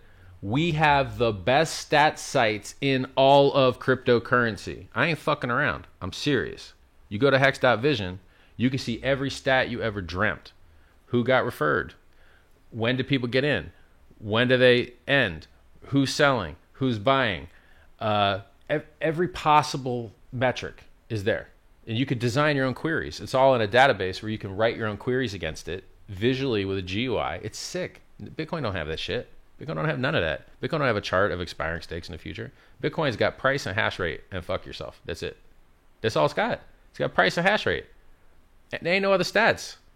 I guess. Richard, Bitcoin said, "Don't never let me see you on the blockchain." Okay. By the way, people in my chat are saying this is the most intellectual interview I've ever done, and congrats to you. They're congratulating you in my chat here. Oh, appreciate it. Same. People, whether people love it or hate it, they're thanking all of us for the information. So appreciate that. So I have some good stuff I had to ask you, but I had to get. Let me answer this one thing. People keep making their stakes longer because when they end their stake, now the share price is higher. They can't use their profit to buy back the shares they used to have. So they either got to add money to get back the shares they used to have, or they got to extend their length to get more bonus shares to make up for it. And so there's a natural tendency for people to go to war for longer stakes so they could keep holding them same number of T-shares they used to have. And that's a badass thing, man. Because you got something that people buy and they don't sell. And what do you think happens to the price of some shit people buy and they don't sell? And like I said, this is what I like about it, because you have Hexagons who's saying, hey, even if this thing dumps in the Origin wallet, whatever, they're like, I'm still in it because I believe in this code and I believe in the way this project is working. Like, they have came on our live and told us that. Like, we've asked them, what would you do? And they're like, I'm gonna hold. Like, this is a good project. So yeah, I mean, to see other people say that is a big deal for sure. Let's see. So I have a few questions for you. These are coming from the commenters, Cryptonomics, I think, Ags, and then Big S. They're basically asking the same question. They're saying you're admitting this is like a digital banking product. When have banks enriched the people? And they're saying that banks always audit themselves just like the Fed. And since Hex had to be audited 3 times, is that shady? Why would it need to be audited if it was truly a good crypto that didn't need to be manipulated? Everything that guy just said is retarded, and he should feel bad for asking such stupid questions. Hey, gotta just ask that. Have your mama slap you. She should have taught you better. You stupid, man. Okay, first of all, is Bitcoin a currency? No, it's not. Can't spend that shit nowhere. But does it try to be? Yes. So what do they call it? A cryptocurrency. It's got a different name. Is Hex a CD? No, it's wildly different. It's a CD. You got people that are near death and they just want to protect their retirement and they don't have any fucking love for volatility and they want to put their money into something where the price don't move around very much so they can buy their food. You are speaking my gospel right now. There we go. I hate those people trying to mitigate risks and mitigate every point of volatility you can find. And you're like, yo, Hex is volatile as fuck. That's what things that go up 1700x in a year and a half. That's called volatility. People don't mind volatility to upside, but they probably mind it as, 70% dips. Probably minded that shit. So speculative instruments are opportunity for people, the impatient, to give their money to the patient. If you sell tops and buy bottoms, you take the money from the people to buy tops and sell bottoms. It's a feature, not a bug. And you know what else has that parameter? Every speculative instrument. S&P 500, Amazon, Tesla, Bitcoin, Ethereum, Hex. They all have this parameter. The impatient give their money to the patient. And things with this product market fit. If there's no product market fit and that shit's just going to zero, the impatient will do better getting the fuck out. So no, Hex doesn't have actually jack shit to do with the time deposit at your bank. We just emulated it and made something that I believe to be superior. Look at the price chart. Did you have the opportunity to make 170,000% interest at your bank this year? No, you didn't. Would you like the idea of making 170,000% interest? Because I invented that. And it's just getting started. It's just getting started. You actually are in at the beginning. Where's the positive press? Where's the virality? Where's the listings? None of that shit's happened yet. It's all to be in the future. So, and then he's like, oh, why does things need to be audited? You like when Bitcoin had 2 inflation bugs? You like when Ethereum had the DAO hack? You like when Polkadot lost all their money in a multi-sig? You like when Iron Chain had a bug and got apparently rug pulled. You like all these terrible things that happen in crypto? You don't like those things? Well, how do you solve them? You solve them by focusing on solving them with what are called security audits. A security audit is where you pay a professional to analyze the security of your network. People to give a fuck about security have a red team and a blue team. Red team's trying to attack, blue team's trying to protect. They're going to see who gets in. So, you know, you in the military, you're going to do drills. We're going to have a fake war. You guys are going to attack, we're going to defend, and we're going to practice our shit. You play football. You have fucking scrimmages. You play against other teams before the real fucking games. So you could get practice, so you could go get better. So practice and analysis and giving a fuck about things and focusing on them is how you get superior performance in the military, in sport, and in the fucking blockchain and in software. And if you're building complex technical software without focusing on security, your shit is going to be buggy and it is going to get hacked. The reason that Hex outperforms everything else, technically from a security perspective, is because we had a more intelligent person write the code. And then like a book author, you start with an amazing spot, and then you still have an editor to make sure everything was tight. But the editor doesn't matter as much as the author. So you'll still see projects. It used to be security audits were worth a lot more. Now people put out these fake bullshit security audits where a dumbass writes some code, it's all fucked up. Then it gets an audit from other dumbasses, and then you have a dumbass audit from a dumbass writer of software, and you get a dumbass project that gets the shit hacked out of it. So it's unfortunate that there's no way to easily grade the quality of an audit, nor is there a way to easily grade the quality of the software that was written. But if you have a brain and you can find someone that has been to school for computer science and understands what the fuck computers are supposed to do and how to write code, you can have them go look at the Hex code on etherscan.io, just type Hex, click the fucking result, click contract, and then it will show you what's the proven on the blockchain code that's running. And you'll see that it uses very advanced tactics that almost no other software in Ethereum uses with gas efficiency. So we use caching to not incur extra S load costs. We only write to disk when we need to. We use bitwise shifts and bit packing to optimize the storage slots. Everybody else just pretends everything fits in a 256-bit slot. We use that 256-bit and pack it full of data and wrap it and unwrap it, uses bit shifting. And it's absolutely fantastic code. It's absolutely fantastic code. And the audits are good too. So like the concept that you think that focusing on security and paying professionals to look at your security is bad means that you're a fucking idiot. Like, I feel sorry for you, dude. You don't, like, you're probably going to lose all your money, is how I feel. The guy that asked that question. Cryptonomics is saying that, no, he's standing strong. He said you're being transparent and thanks for answering the question. All right. But you are, as you said, using the word emulate, you're emulating banks. So he's standing strong on it. I mean, look, banks suck, man. I mean, look, we're emulating the Fed, okay? Does the bank mint free money from thin air? Not really, but kind of, if you look up the credit theory of money, the credit value of money. But like in general, the Treasury and the people that set interest rates, well, okay, let's be specific here. Since we're given an education. You know the Federal Reserve in America that sets the interest rates? Pro tip, it ain't federal. It's a joke. It's a lie. It ain't controlled by the government. It ain't owned by the government. We talk about that every day. Exactly. Private as it's private. It's totally as private as it can get. It has private board members. Ain't got shit to do with the government. You don't elect nobody that's on that board. The American citizen ain't got a fucking thing to do with nobody that's at the Fed. Bernanke, etc. All that shit, you ain't got nothing to do with it. Okay, so they set the interest rates. Yes, they do. What does that mean? That means they set how much the government's just going to print money out of thin air. Why? Because the Treasury prints the money, right? So in Hex, you are not only the bank that gets paid when people have late fees. Oh, someone made their stake, but they didn't end it when they should within 2 weeks. You getting paid fees. Oh, somebody emergency unstake their shit early withdrawal. You getting paid fees. You making money like a bank, but you also making money like the Fed. Because where does all that Hex come from? The new Hex, the inflated Hex that never existed before, only gets paid to the stakers. So if you're a staker, you're making money on fees, and you're making money on inflation, and you're making the money the banks and the Fed makes. It's pretty cool. It's pretty cool. It's way better than what is at banks, in my opinion. There you go. Our peer-to-peer cryptocurrency is better. Our imaginary fake internet money is better than the government's imaginary fake internet money. And you know what? When you put it in perspective like that, like when you start talking about regular money again, we have to be honest, people. We are hard on other people in the crypto ecosystem all together, wherever project people are backing.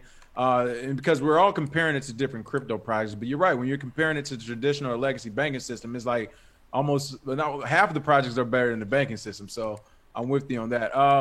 Another criticism, people were saying that, hey, you started Hex to make money because you had lost a lot of money in the Bitcoin and crypto market to begin with, and this was the way back to your promised land of being a millionaire. What do you say to that, sir?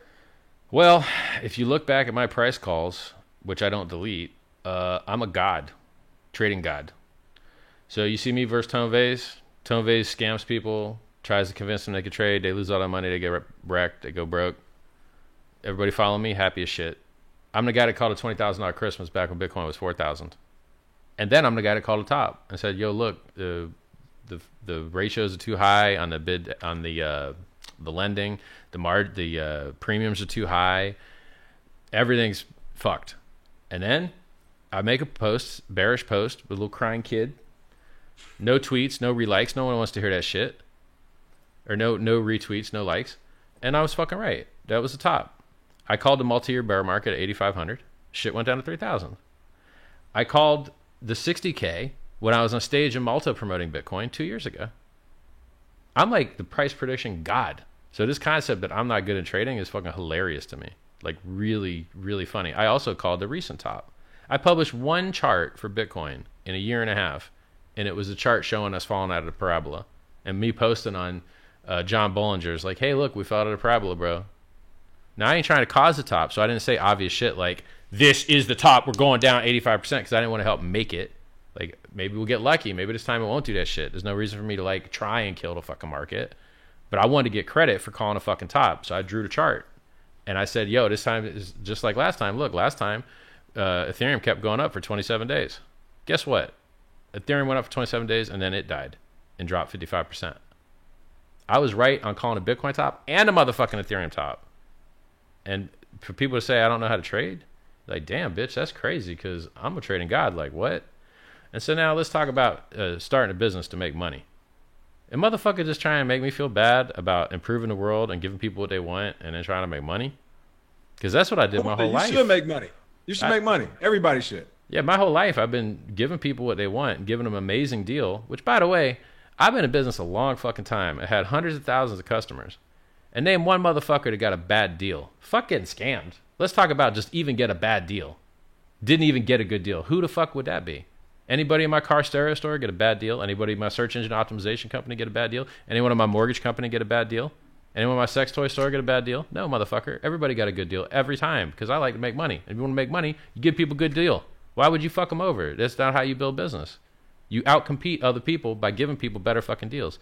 I'm the guy that gave millions of dollars of free money to Bitcoiners, and just Bitcoiners. Bitcoiners are the only people to commit Hex for free. But where's my credit? Yeah, when you dropped it. Okay, I get what you're saying when you did that. Right, when you first came out with it. Yeah, where's my credit? These motherfuckers got millions of dollars of free money. 300,000 Bitcoin was used to mint Hex for free in a contract. They minted their own Hex for free. 300,000 Bitcoin. Y'all people listening, y'all got 300,000 Bitcoin? It seems like I'm doing more for Bitcoin than y'all. So, like, this shit just drives me crazy. People gonna call me poor. Dog, I got $1 million of watches behind me. I didn't even want to actually buy these shits. I was just like, yo, I want more followers. So, okay, how am I gonna get more followers? I tried being smart. Yeah, I'm about to go down that road too. I didn't want to do it. I'm about to go down the car road too. I don't want to do it. But yeah, motherfuckers, that's all they care about. I Lambo just to show people. Yeah, yeah, you should. Because, like, that's all they care about. You're like, fine, that's all you care about? Fine, I got $1 million of watches now. Please follow, like, subscribe, thanks. Because I'm tired of seeing dumbasses talking about stupid shit with more followers. Why the fuck? I'm out here making millions. Why these motherfuckers got more followers? That's bad for the world. We understand what you mean on that. With all that you're just saying, though, because you said it so perfectly, I have to get to this next criticism. People say, Richard, he's just an expert marketeer. You even said it yourself earlier, like, you know how to market. Yep. So that's right. Is this a case of Justin Sun with a project behind him, whether it's a good project or bad? I don't think he's good at marketing. I don't know how the fuck he got the market cap he got. No, he's not. No, he's not. That's true. Okay, dog. Business, hey, we're going to have a Tesla giveaway. We're going to have a Tesla giveaway. And they pretend to give away a Tesla. Then they gave it to one of their friends and then accidentally, like, tweeted, like, they got caught, like, public. Right. Hey, homie, you get that Tesla? Oh, this ain't a private tweet. Yeah, like, oops. Like, motherfuckers get caught straight, or like fucking Soulja Boy. Soldier Boy just copy pasted the fucking email. It was like, yo, if you tweet this, you're going to get this many thousands. He just copy pasted that shit. It's in a tweet. Accidental disclosure. What? It's just disgusting out there, man. I don't think, he bought lunch with fucking Warren Buffett. Did he go to it? Nah, he ain't go to it. Why? Chinese government was like, bitch, better quit. We'll fuck you up. I got kidney stones, dog. I can't go to my $1 million lunch. That hard tap on the shoulder. You don't know how this geopolitical game works, do you, son? Yeah. And then like, same shit. He bought BitTorrent. How that doing? Fail sauce. And how do people at BitTorrent like? They like, yo, he's a scammer. He's the worst. So what part of that is good marketing? I never heard a good fucking word said about this gentleman by nobody. Ever. Never. So if he's good at marketing, I don't know where the fuck it is. Like, I will maybe he's good at marketing in China. Like, I don't know. Listen, he had Tron popping for a good 6 weeks. All right, that was some good marketing when it happened. I mean, he got copying the fucking white paper too. The white paper was a fucking scam too. And that shit was plagiarized. Kobe Bryant, and people forgot. You're like, so if he good at marketing, I sure hope I'm better. I mean, look, Hex has had ads in Economist magazine. Any other cryptocurrency had that? No. Hex has had ads all over buses and billboards and taxis in the UK and soccer games. Hex has got ads in Car and Driver magazine. Matter of fact, I looked on Twitter. I seen Hex has got direct mail going to people's motherfucking houses. Now, nobody knows who's doing that. Nobody knows who's doing it. But I seen pictures of direct mail with Hex fucking envelope and Hex fucking content in it landing in people's actual physical mailboxes in the United States. So I ain't seen no motherfucking TRX direct mail. That's a good point. But is that something people should worry about? I actually think it's a positive that you are going so hard for it. Was Steve Jobs a good marketer? Great point. How'd that work out for Apple? People say the stupidest shit. I don't even understand their fucking questions. Like, how you gonna accuse me of doing something good and I'm supposed to be sad and trying to convince you're wrong? You think I'm good at marketing? Correct. And you want to read how I'm good at marketing? I wrote a whole book about it. You can go download my free self-help book called SciVive. There's actually 2 of them. One's called SciVive. One's called Fix the World. t.me/SciVive. I teach you to live a better life. You don't like me? You don't like how I act? Go to richardhart.com. You'll discover you should be a lot more like me. I support charity. I educate. I create a lot of amazing things. I give away millions of dollars with the things I built. You should be like me. There we go. All right, last 2 of this segment, and then the good stories, the good questions. I have some good stuff I want to ask you about as well before I get you up here. Decentralized but not open source. How? That's what someone's asking. Once again, motherfuckers don't know nothing. Okay, Uniswap V2. New license or Apache license, you can do whatever you want with that shit. Okay, Uniswap V3. Dun dun dun! Change the fucking license. You can't do whatever you want now. They are the only people to get to use Uniswap V3 for 2 years. And then after 2 years, you can do whatever the fuck you want. Oh, so hold up a second. So Uniswap V3 isn't actually open source. Oh, that's correct. And how's it doing? It's doing amazing. Okay. What computer are you talking to me on? Apple or Microsoft? Oh, Apple. Okay. Is that shit open source? Oh, of course not. No, it's not. Hold on. But we the most successful software in the motherfucking world. world. Compare a laptop. Don't throw a laptop in the mix. No, it's the most successful software in the fucking world. I'm gonna throw it in the mix. You could have had a Linux desktop. This year's the year of the Linux desktop. No, you fucking can't. That shit sucks. Open source software in general sucks dicks. In general. Which is the reason motherfuckers don't use it. You play any open source games? No. Use an open source fucking OS? No. You got open source on your phone? Are we going to pretend Android's open source? We could pretend, I guess. No. Closed source runs the fucking world, and people that was open source are switching that way. Ask Uniswap about it. If you want to compete and you want to be able to buy users and you want to have a growing enterprise, you got to have a walled garden. How the fuck are you going to create a walled garden? Patents and intellectual property. And what is the opposite of that? Open source. So I don't give a fuck about open source personally. Okay, for me, I like to make money, and I like other people to make money, and that means fuck open source in general. Now, sometimes there's exceptions. Okay, so let's take Bitcoin. People think Bitcoin's Bitcoin. They're fucking stupid. I got to educate them. Bitcoin is not Bitcoin. Bitcoin is a collection of open source shit that allows it to exist. When Bitcoin was first released, there wasn't no motherfucking Linux client. There was only a Windows client. Oh, you on Linux? You want to open source software? You want to run Windows? Fuck you. You can't run no Bitcoin on no Linux because the shit didn't exist. You can only run it on Windows because that's the only shit it existed on. Oh, so what do we got today? We got Bitcoin Core. Okay, let's run Bitcoin Core. Double click, Bitcoin Core. Qt opens up. What's Qt? An open source GUI system that Bitcoin uses to fucking allow people to operate it visually. Open source. Oh, okay. What about the database? I thought Bitcoin was a database. Nope. No, bitch. Hate to break it to you. Bitcoin is just an abstraction layer. There's actually another database inside Bitcoin that actually does all the motherfucking database work. Used to be Berkeley DB, but then they switched that shit for another system called LevelDB, also open source.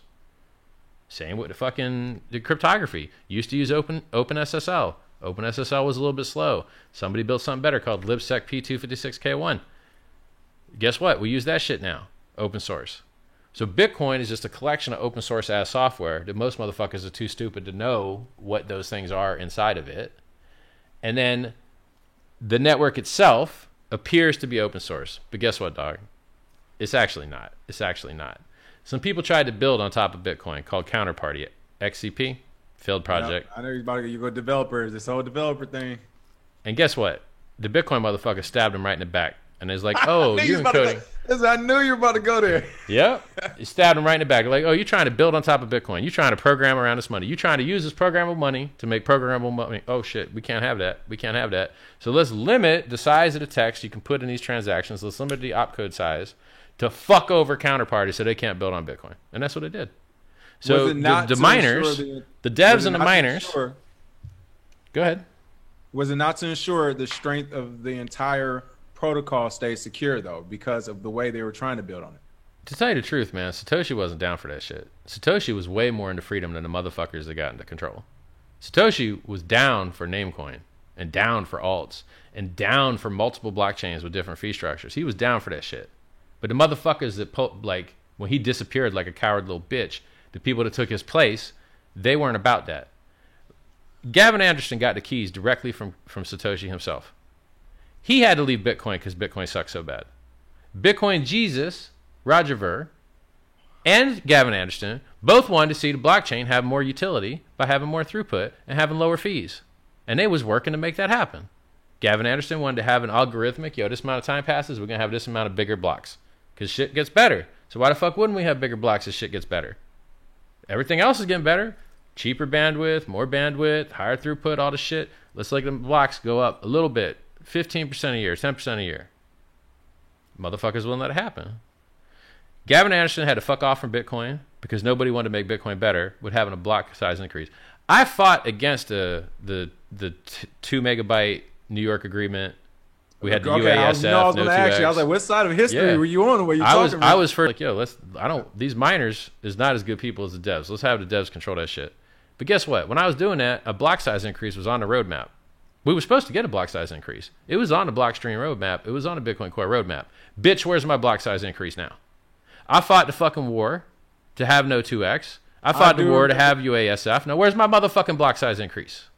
It was on the roadmap. Was that part of the deal on the back end? No, it wasn't on the deal. It had nothing to do with the deal. The shit was already on the roadmap. It makes obvious fucking sense.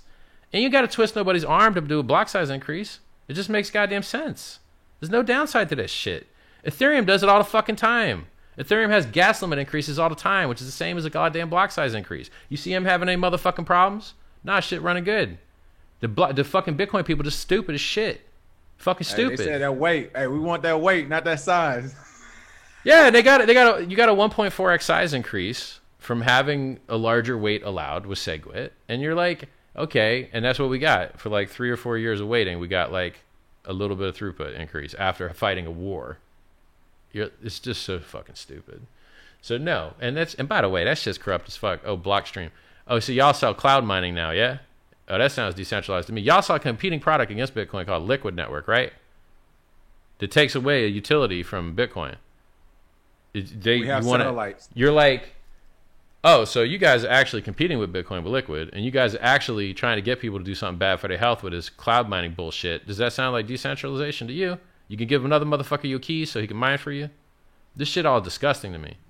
This is just fucking nasty. And so people leaving. People leave Blockstream left and fucking right. I think Peter Woolay left Blockstream. I think Gavin Maxwell left Blockstream. I think everybody fucking left Blockstream for the most part. This shit's just disgusting. And everyone is calling them out. They're like, yo, AXA invested in them. You know, all these people. I don't understand that shit. At least be smart and make another goddamn company. Don't put it in the same fucking company. You can put your mining company with your Bitcoin Core dev company in the same goddamn name. You crazy? People going to get pissed off about that shit, as they should. So I point out, man, I point out the truth of what's going on, and this makes people real fucking angry. I'm rich. I got a big dick. I'm funny. Old and fat. True. Old and fat. But all the other shit's going good. Man, that batty boy talk here, Richard. And I tell the truth.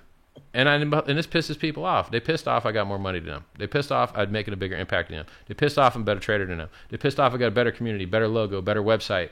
Fork and Ethereum, we the biggest airdrop in the world. We the biggest airdrop in the entire history of the world. Ain't nobody ever created 10,000 coins at once like this. Never happened.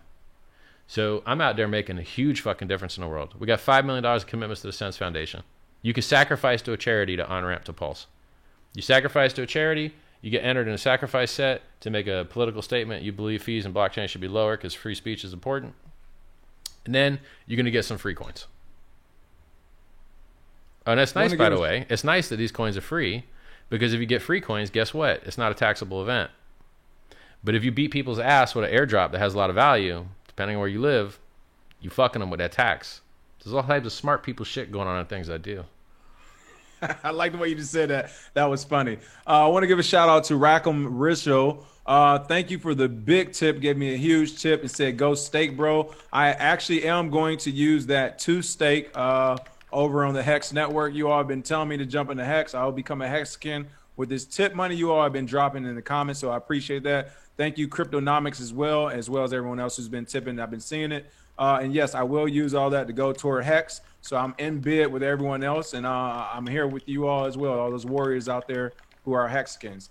All right, Richard, this is the last bad news one. Then again, I want to ask you one more about Hex and some post-chain questions.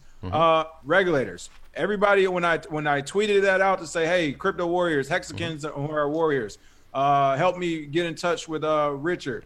One of the warriors posted this Reggie Middleton tweet, or I guess saying he was paid to audit Hex, and that it is he's saying that it's actually a security. He's saying it's security, and the SEC is going to come after you. You're laughing. I got to hear your thoughts on this. I mean, I'm gonna give you a spicy ass comment. This will be full funny. disclosure. I'm trying to get Reggie on next week, so of course he'll probably hear these comments and respond as well. All right, I'm gonna give you a funny ass thread here for the banter. Let's name some black founders in blockchain. You ready? Arnold. You got Arnold from BitMEX. Okay. Reggie Middleton. Yeah. We're more of a media company than an actual blockchain project, so I won't. So I can't throw myself in there. Though Bitcoin Zay does some developing, he had ATMs. So okay. hey. Okay, you ready? I don't know, but seriously, yeah, it's only about okay. off the top of my head, 3. That's a long enough list. All right. So Arthur got arrested. Oh, you did not just BitMEX. go there. Come on. You did not just go there. You did not just do that. Come on, Richard. Come on, bro. I did. I'm gonna get Arthur on the show now. I gotta get him on the show for that one. Arthur Hayes, he got arrested for BitMEX. And now Reggie, he was convicted by the SEC and has a website for victims of his Veritasium scam where they can request their money back from the government because the government seized all his money, and he gave it to them because he pled guilty. So Veritasium is a scam run by a scammer who was found guilty by the SEC for victimizing people. And then on top of victimizing these people, and I told you very clearly what a security is, do you accept money into a common pool with the expectation of profit solely from the work of others? Oh, yes, Reggie did. Reggie did all that. Reggie said, oh, we got Jamaica, going to be trading all this shit. We working good with the Jamaican government. We're going to do this. We're going to do that. We're going to do this. We're going to do that. Give me your money. Give me your money. Give me your money. Give me your money. Okay, now let's talk about the difference between that and Hex. Hex launched complete, no promises of work from anyone at all, with strict disclosures that you must never have expectations of work from others, let alone profit from that work. Fully functional, complete, sufficiently decentralized at launch. So if I die and Hex.com goes offline, Hex is unaffected. It doesn't matter. There's 5 other websites with 5 other developers with 5 other code bases that make it easy to use. And if all those guys die, you can just go on etherscan.com or etherscan.io and click the contract and click the write function and just use the contract from there. There's a million different ways you could use Hex. I don't matter. I don't have any special privileges or rights to that contract whatsoever. There's no admin keys. There's no special functions I can run. Anybody can run all the functions. They're all public functions. There's no private functions. So the concept that a guy who not only was he found guilty by the SEC, not only is he doing restitution and paying back people's money to his victims, but he also got fucking hacked as well, or hacked himself to look hacked to keep the money that was stolen, quote, stolen, right? So he's like, oh, I got SIM swapped and I lost, all this money. And, oh, yeah, you got SIM swapped? I ain't never get SIM swapped, bitch. I ain't never get hacked, bitch, because I'm better at everything than you. I'm better at computing. I'm better at trading. I'm better at everything. I'm even better at reflecting light, but I'm not getting good credit for that, am I? So it's just hilarious to me that, like, a fucking convicted scammer is going to step to me. Like, I don't understand that shit. Now here's what happens. It's fucking clout chasing. So he got busted by the SEC, and he don't matter anymore. And he can't, I think he's barred from even doing anything related to securities as part of his settlement with the SEC. So what's the next thing he can try to scam people with? Advice or trading or fucking paid groups or whatever his bullshit is. So he tried to come into my community and talk shit and clout chase, and I shut him down. When people try to clout chase me, I'm just like, nope, delete, ban, block, silence. You ain't scamming my fucking users. That's like yesterday. Somebody tweeted some shit. He's like, yo,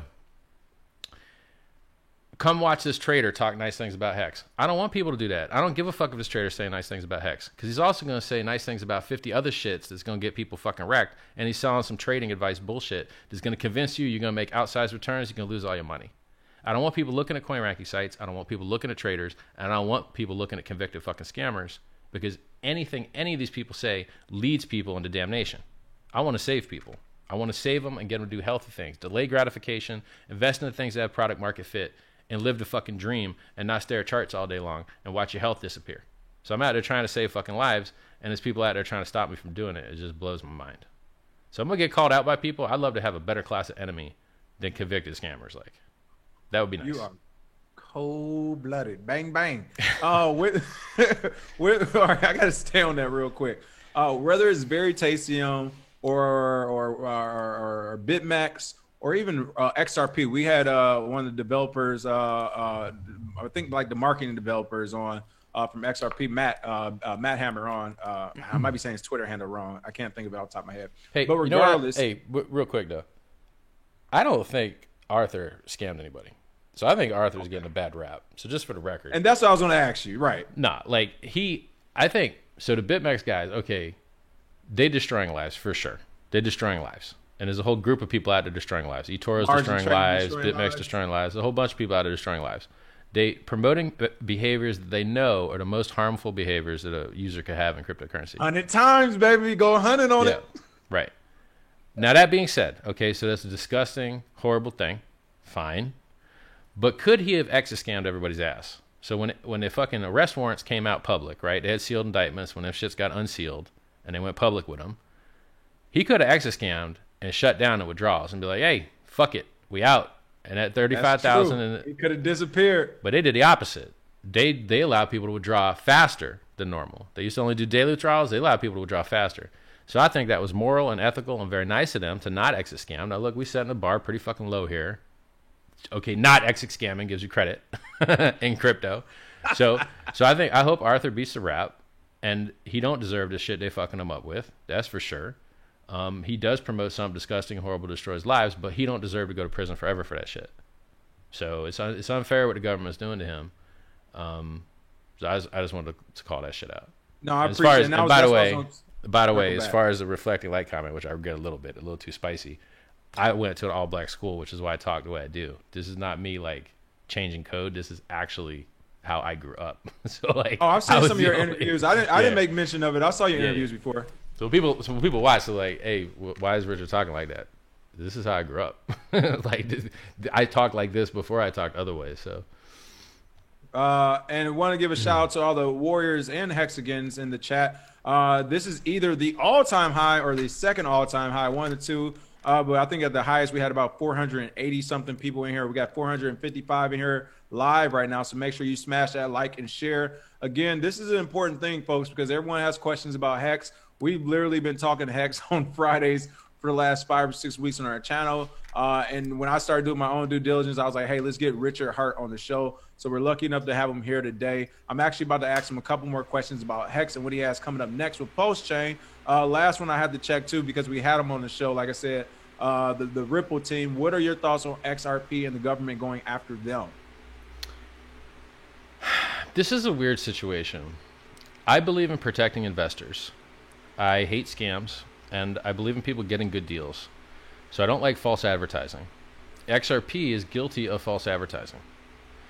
They say they're going to replace cryptocurrencies, and the banks are going to adopt them.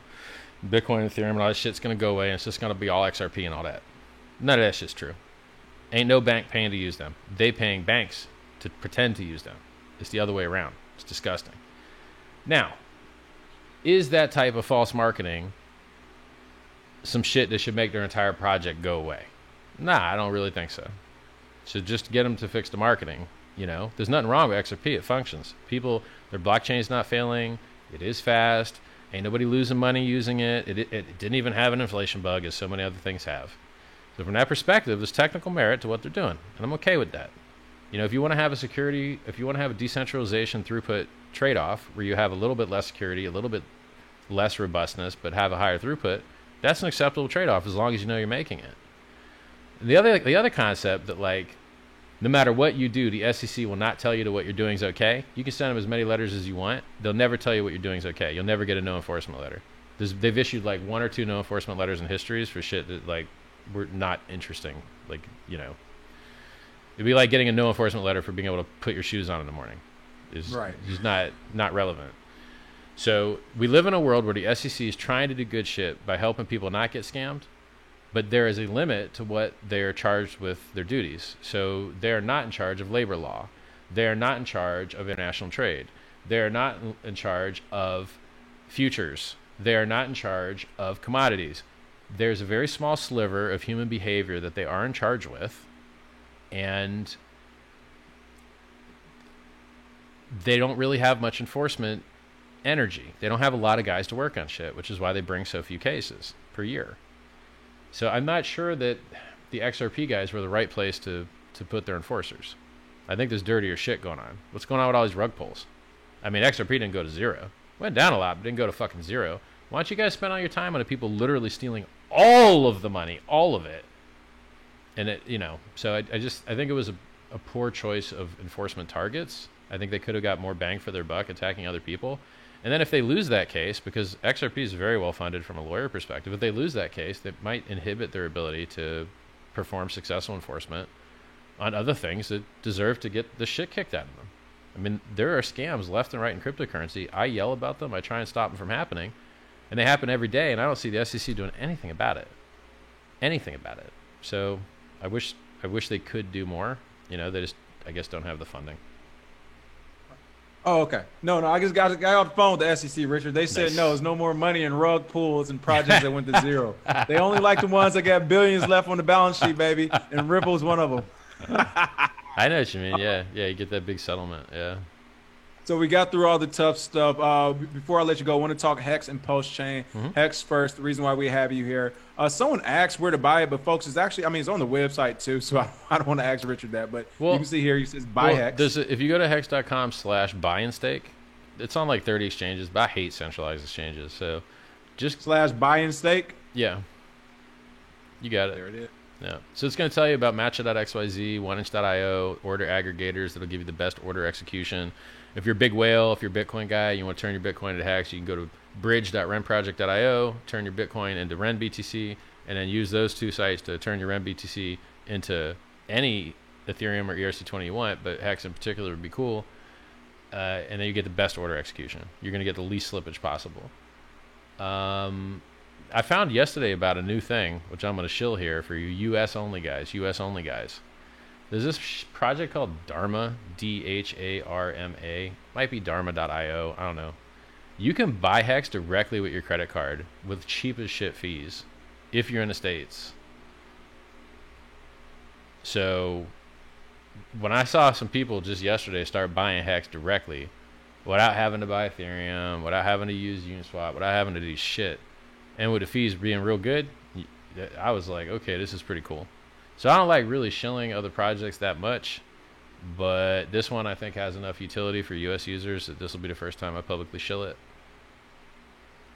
So I actually was about to say that too. I don't think I've heard you shill any other projects, but shout out to this people. Yeah. This was worth the value of the show itself, just to see how Ethereum can connect to your bank account. Thanks, Richard. My pleasure. Now, if you in other country like India, UK, you can use a thing called Hexagon.store.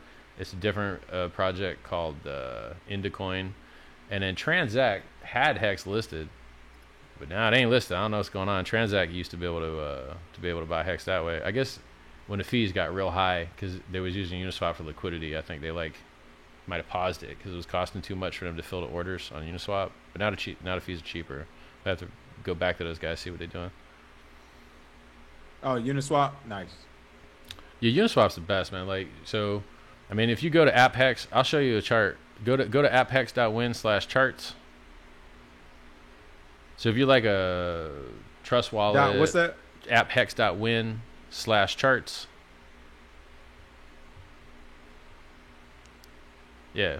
So this website here, apphex.win, without the charts, that's a Trust Wallet and a Coinbase wallet. You know, it'll allow you to do your stakes without having MetaMask installed.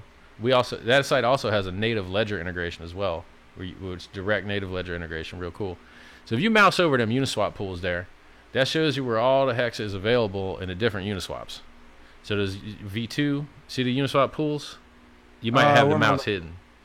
So dead center says Uniswap pools. I'm not seeing. Okay, you see a MetaMask icon? Yep. Right under that says Uniswap pools. Oh, okay. Yep. Okay, perfect. So if you mouse over in the chart there, just mouse over that, you let it sit, it's going to show you how much Hex is sitting in each one of the pools, and so you can tell how the liquidity is. Now, a lot of people wonder why Hex is decorrelated from the rest of the market. It's because the majority of the Hex liquidity is tied to the dollar. So Hex's price lives or dies on its own with people buying or selling Hex. But most other coins, the liquidity is tied to Ethereum or tied to Bitcoin. And when Bitcoin or Ethereum goes down, they get beat up because that's their primary pair. And the liquidity in that pair pulls them down. So Hex is designed to overperform in a bear market, which is pretty funny for something that's up 1,700x before staking and 3,400x with it. We're built for the bear market, and it's why we're overperforming. We're killing everything in this bear market, killing them. People don't think we're in a bear market. We're in a bear market. Being tied to the dollar, you are built to the bear market. I wasn't sure, and I started doing that research myself as of recently last week. Hey, because, you should go back to that site real quick, actually. Yeah, when you guys didn't dip when Bitcoin dipped, that dip piqued my curiosity. So if you scroll down a little bit, this website is real cool because it shows you your T-share payout in real time, how much money you're going to make per T-share you got. And it's also going to show you the cost to a T-share. And this is our mining power. This is how you get inflation out of Hex. This is where the gains come from, is how many T-shares you got. So share rate is the price of a share, a trillion shares, T-share, in Hex terms. And if you scroll up a bit, you see that yellow chart? That's the price per a share in U.S. dollar terms. It used to be 60 cents. Now it's $1,550. That's the best chart I've ever seen. Wow. Yeah, this is what is when people try to understand why Hex is beating everything else's ass. T-shares is why. And if you keep scrolling down to the bottom, you can see some days the payout per T-share is higher than other days. You want to know why? People emergency end stake, they can't take the gains. Gains is too high for them, so they start getting scared. So they start emergency end staking, and you see the price just went up, 10x versus Bitcoin over the last month or two. Look at people increasing everybody's payouts at the end there. The 20% extra payout per day because of these people emergency end staking. So now, what about the reverse? What are the dips? So that right there, that one dip that you see that only happened once was for the big payday. So the big payday was if you staked your coins for just that day, you got a 30% payout that day. And so everybody, like right now, 10% of coins is staked. But for that one day, like 90+% of coins got staked for that one day. And so because 10 times as many coins staked, the payout for that day was 10 times lower. But even after that 10 times reduction, people still got in between 30 and 100% payout based on how long they were staked. And that big payday is over with, and you ain't never going to see it again. Okay, that was my next question. We're Yeah. not going to see that again. Never. Well, I mean, look, if everybody stakes again, you'll see that again. Right. But like right now, that's just not what they're doing. So But I mean, how were you able to calculate it was going to be a big payday? Was it already built into the contract, or how's that yeah, work? it's all built in. Yeah. So all the unclaimed coins. So we only got 3% of the Bitcoiners that could claim to claim. Now it's still 300,000 Bitcoin. It's a lot of Bitcoin. You know, it's many billions of dollars, but it's only 3% that could have. And so the rest of that 97% was given out to everybody else. So, oh, you guys don't want these coins? We're going to give them out to everybody else. And so that's what the big payday was. So if Satoshi didn't claim, which he could have, and he didn't, you got his share. It's a cool metric. So the big payday, it's over, it ain't happening again. Free claiming with Bitcoin, it's over, it ain't happening again. Referring people and making some referral money for referring people, it's over, it ain't happening again. I like when people be like, oh, heck's an MLM. Nah, it's a no LM. You can't refer nobody and make money. Ain't no referrals. You could do some other layer shit. You could do Staker.app, which is amazing. Staker.app is an amazing product for the phone. Shows you who bought, who sold, what league you're in, how your shares stacks up versus everybody's shares, what the average is. It's just insane. It shows you everything real time. Super amazing app. So they got a referral program, but Hex doesn't. Hex doesn't have a referral program. So ain't no referral program, ain't no free claim, ain't no minting directly in the contract. You want Hex, you got to get it from people to have it. You can't get it directly from the contract. Those days are over. As it reduces the attack surface as well. So those functions are all audited and ran perfectly. But now they're timed out. They don't even exist anymore. So we have a very, very, very small functionality of we replace the time deposit. You log longer, you get more. You log less long, you get less. You emergency unstake, you pay people that didn't. It's a very core offering now with very little confusion. All those other sales pitches and having to explain all that stuff, it really cluttered up the pitch. Now it's just stake until you make it. Easy pitch. Nice. And last but not least, let's talk about it. I've been seeing this in the comments. People are like, you don't even know about Pulse-Chain yet. You mentioned it. You started talking about it at the beginning. It's essentially, from what I understand, it's going to almost be a duplicate of the Binance Smart Chain, but I'm sure it's going to have its own unique properties. Yeah. So tell us, what's Pulse-Chain? Bring it out to the world. So Binance showed the world that it was possible to kill Ethereum. So there's more volume on Binance Smart Chain than there is on Ethereum now. But the problem is that it's mostly scams over there. Everyone's getting it's a rug factory. Like these people get rug pulled left and right. It's insane. You lost money. We all lost money. Yeah, it's an inverse Oprah over there. So the thing that Binance Smart Chain did that was smart. It was like, yo, you got MetaMask. Okay, you're gonna use BSC just by changing a setting. And then it showed people like, oh shit, this is possible. So you want to use Matic, you just change the setting. You want to use BSC, you just change the setting. You want to use Pulse Chains, you just change the setting. Now, what does Pulse do that's better than BSC? Well, one, I hope it ain't no rug factory. I hope. But I can't really control that. People are going to do what they're going to do on the blockchain. Two, they use a dual chain model, which is increased attack surface. So their validator rotation is controlled by a whole nother chain, the Tendermint implementation of Cosmos, and that's a whole extra line of attack surface. So they got their EVM Ethereum fork, and then they got their validator rotation that's done on a whole new chain. That's two chains. Anyone fails, you're fucked. We chose a single chain model where all of our validator rotation occurs in the same chain. So we're not using another chain. It's half the attack surface. It's I believe, a vastly superior way to do things. We also burn fees. They don't burn fees. So when you do a Hex transaction, 25% of that fee gets burnt. We've also improved the core Ethereum code and had our commits accepted into Geth, which 90% of the Ethereum network uses, and probably 100% of the miners. So they haven't done. I haven't seen them push any commits upstream to actually improve Ethereum yet. I don't think they have. Maybe I'm wrong. Maybe they did. Someone wants to point it out. I'd be happy to see it. What else? I think we'll probably have a larger validator set. Theirs is I think they have 21 validators. I think we'll end up with more 21 validators. What else? Oh yeah, here's the most important part. They didn't bring Ethereum system state with them, so you didn't get a free copy of all your coins. We're bringing Ethereum system state with us, so you get a free copy of all your coins, including Hex. And so if you're tired of getting beat up with high end stake fees in Hex because sometimes Ethereum fees are high, well, on Pulse, they're going to start off near free. So this idea that we're creating the largest airdrop in the history of man, It's a very powerful idea. So it's a more secure, more price pumpamental because of the inflation burning, and more featureful because we're bringing Ethereum system state with over 10,000 coins on it. It's just, in my opinion, a superior project. What made you want to, I guess, continue with the building and the growth of something like Postchain after having success with Hex and still working on that? What made you want to jump to the next one so quickly? Well, it wasn't quick, and I didn't want to do it. Ethereum, Vitalik doubled our costs, and he didn't double everyone else's costs. He doubled Hexicon's cost. He passed an EIP in the last fork, the Berlin fork, that doubled Hexicon's costs and fucked us. And our fees were already extremely high from all the other fuckings. And so after a certain number of fuckings, you just can't take it anymore. It's not okay that a Uniswap transaction costs $150 to on-ramp a new user to Hex. That's unacceptable. That's and crazy, sometimes right? $300. It's crazy. It's crazy. It's not okay to cost $1,500 down a stake. It's not okay. Had to get fixed. And what's the only way to fix it? Well, Hex is unstoppable, immutable, unchangeable. You can't fuck with it. It can never be stopped. But now you can put another chain that has lower fees, and everybody gets copied or stakes. They get a copied or liquid Hex. And now, if this chain has the same value as the other one, well, lucky you. You just doubled your stack, and transacting here is a lot more affordable. And then, I don't know how the market's going to act. People could sell their Ethereum Pulse, ePulse, for...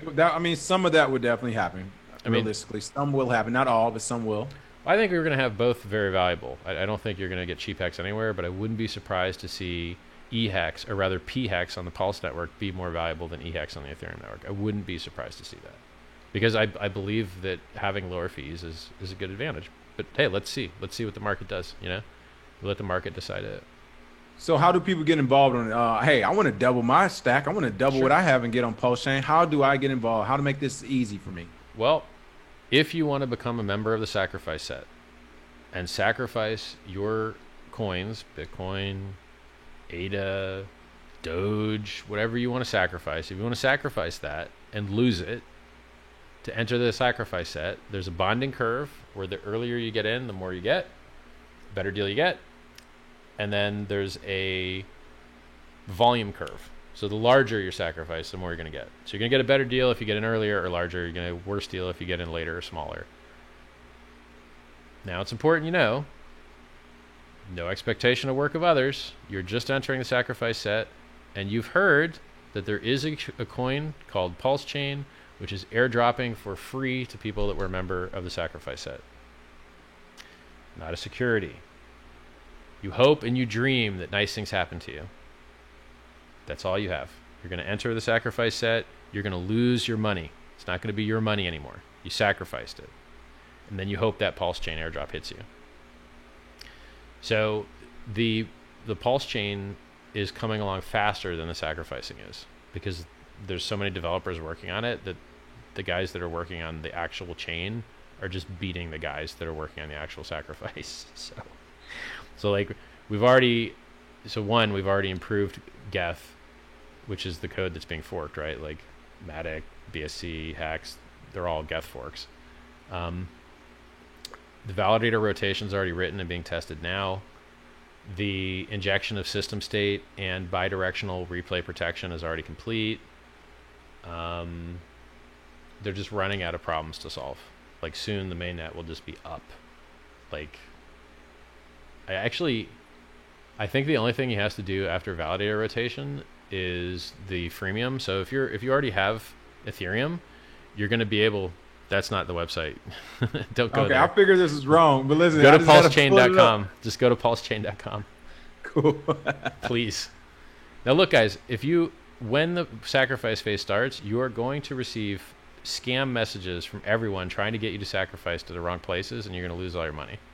So you need to verify that where you're sacrificing is the right place by hearing me speak the words on YouTube and confirming it against my Twitter and against my Telegram, or else your ass will get scammed.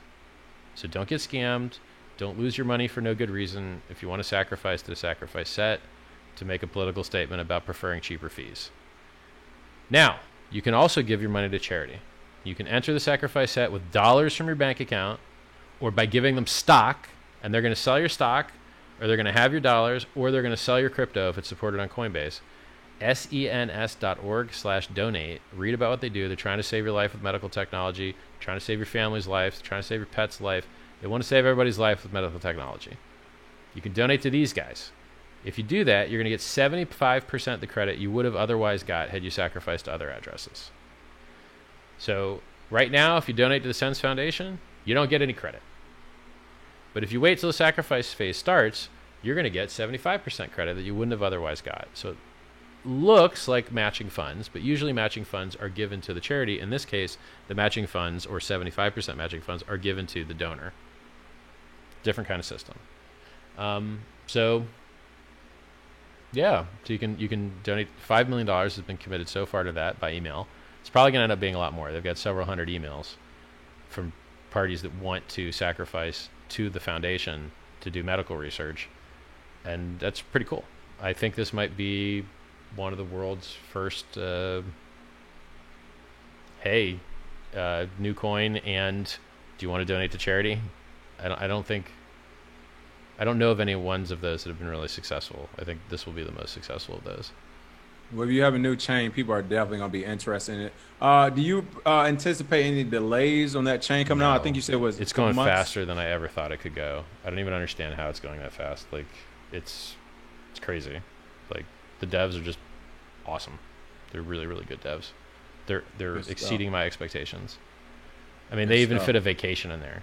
Like, there was even one of the dudes went on vacation for a while and like still annihilating performance. It's just amazing. Like, they're not being slave driven. They're not being sleep deprived. They're still able to maintain good qualities of life and be hyper productive. I'm really impressed.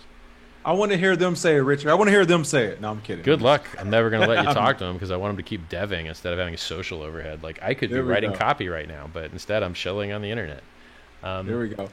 It's worth it, though, because you're getting a lot of new Hexikins, it looks like. Last couple quick comments. Thank you, Hex Money, for the tip. Great stream and interview, gentlemen of crypto. A lot of new Hex communities coming over today, and truth bombs are everywhere. And thank you, Crypto Mo. Said, thanks for interviewing Richard. Guys, I can tell you how much the Hex community appreciates it, for sure. And again, for those who missed out on Bitcoin Day, he had a meeting early this morning, so he had to run out.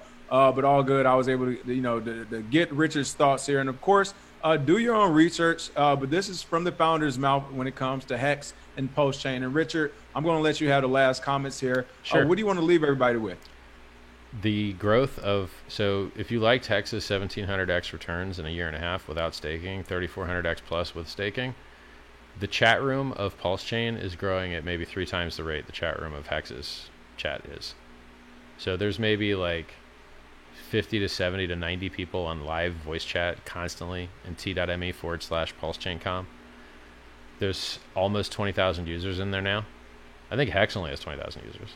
So I think within the next week or two, Pulse will have a larger chat room than Hex has. It's crazy. I mean, the amount of interest is absolutely insane. People that hated Hex, founders of other top 20 cryptocurrencies, who have told me they want to participate in the sacrifice phase, they love Pulse, and they didn't like Hex. So I'm not gonna name names, but a lot of people that you've seen publicly shit talk Hex, they're getting in Pulse. I was really impressed. I was like, yeah, I'm glad that you agree this is an awesome idea. Thanks, man. Yeah. Because we're going to beat Ethereum to market with their own feature set. Like, we're going to beat Ethereum 2.0 to market with better features.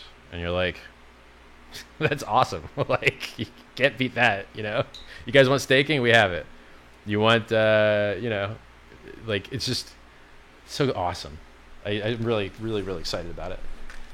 And then we also solve the fee problems. And it should also make Ethereum more valuable because the fees should be cheaper on Ethereum again. So we're going to help Ethereum be more valuable and give everyone the largest airdrop in history and have fee burning and have, just, it's awesome, right? Like, I love it. I love it. So go to t.me/PulseChain.com. It's important because when the sacrifice starts soon, you're not going to get a warning. There will be no warning. We're done with warnings. When the sacrifice phase starts, you need to be ready. And it could start at any moment. It could start tomorrow. So be ready. T.me/Hex Crypto. Free books, t.me/scivive. My YouTube, subscribe to this video. This gentleman seems awesome. He's probably a cool follow. RichardHart.com, youtube.com/RichardHart, twitter.com/RichardHartWin. Free books, free coins, free videos, free chats. I'm the fucking giving tree of crypto. And I predict the price like a price god. So I don't know what else I can do to be a good person for the world. Boom. There you have it. Thanks, Richard, for coming. As always, guys, make sure you smash that like and share. Check out these websites Richard gave you. Make sure you follow his YouTube and Twitter as well. Of course, do your own research. But again, we appreciate having a founder here of two projects. One, of course, already making a lot of noise when it comes to Hex and the Hexagons, and then Postchain on his way that we just were informed about. Again, Richard Hart here, founder of both projects. Thank you for coming on the show and staying for so long. Again, didn't expect this today, but greatly appreciate it. I love this interview. It was really fantastic, and thank you very much for having me on. Hey, listen, I appreciate you sharing your thoughts. Like I said, I wanted to know the information myself, and everybody kept cutting you off. So I'm glad I just got to get it out of you. Thanks again, folks. Make sure you smash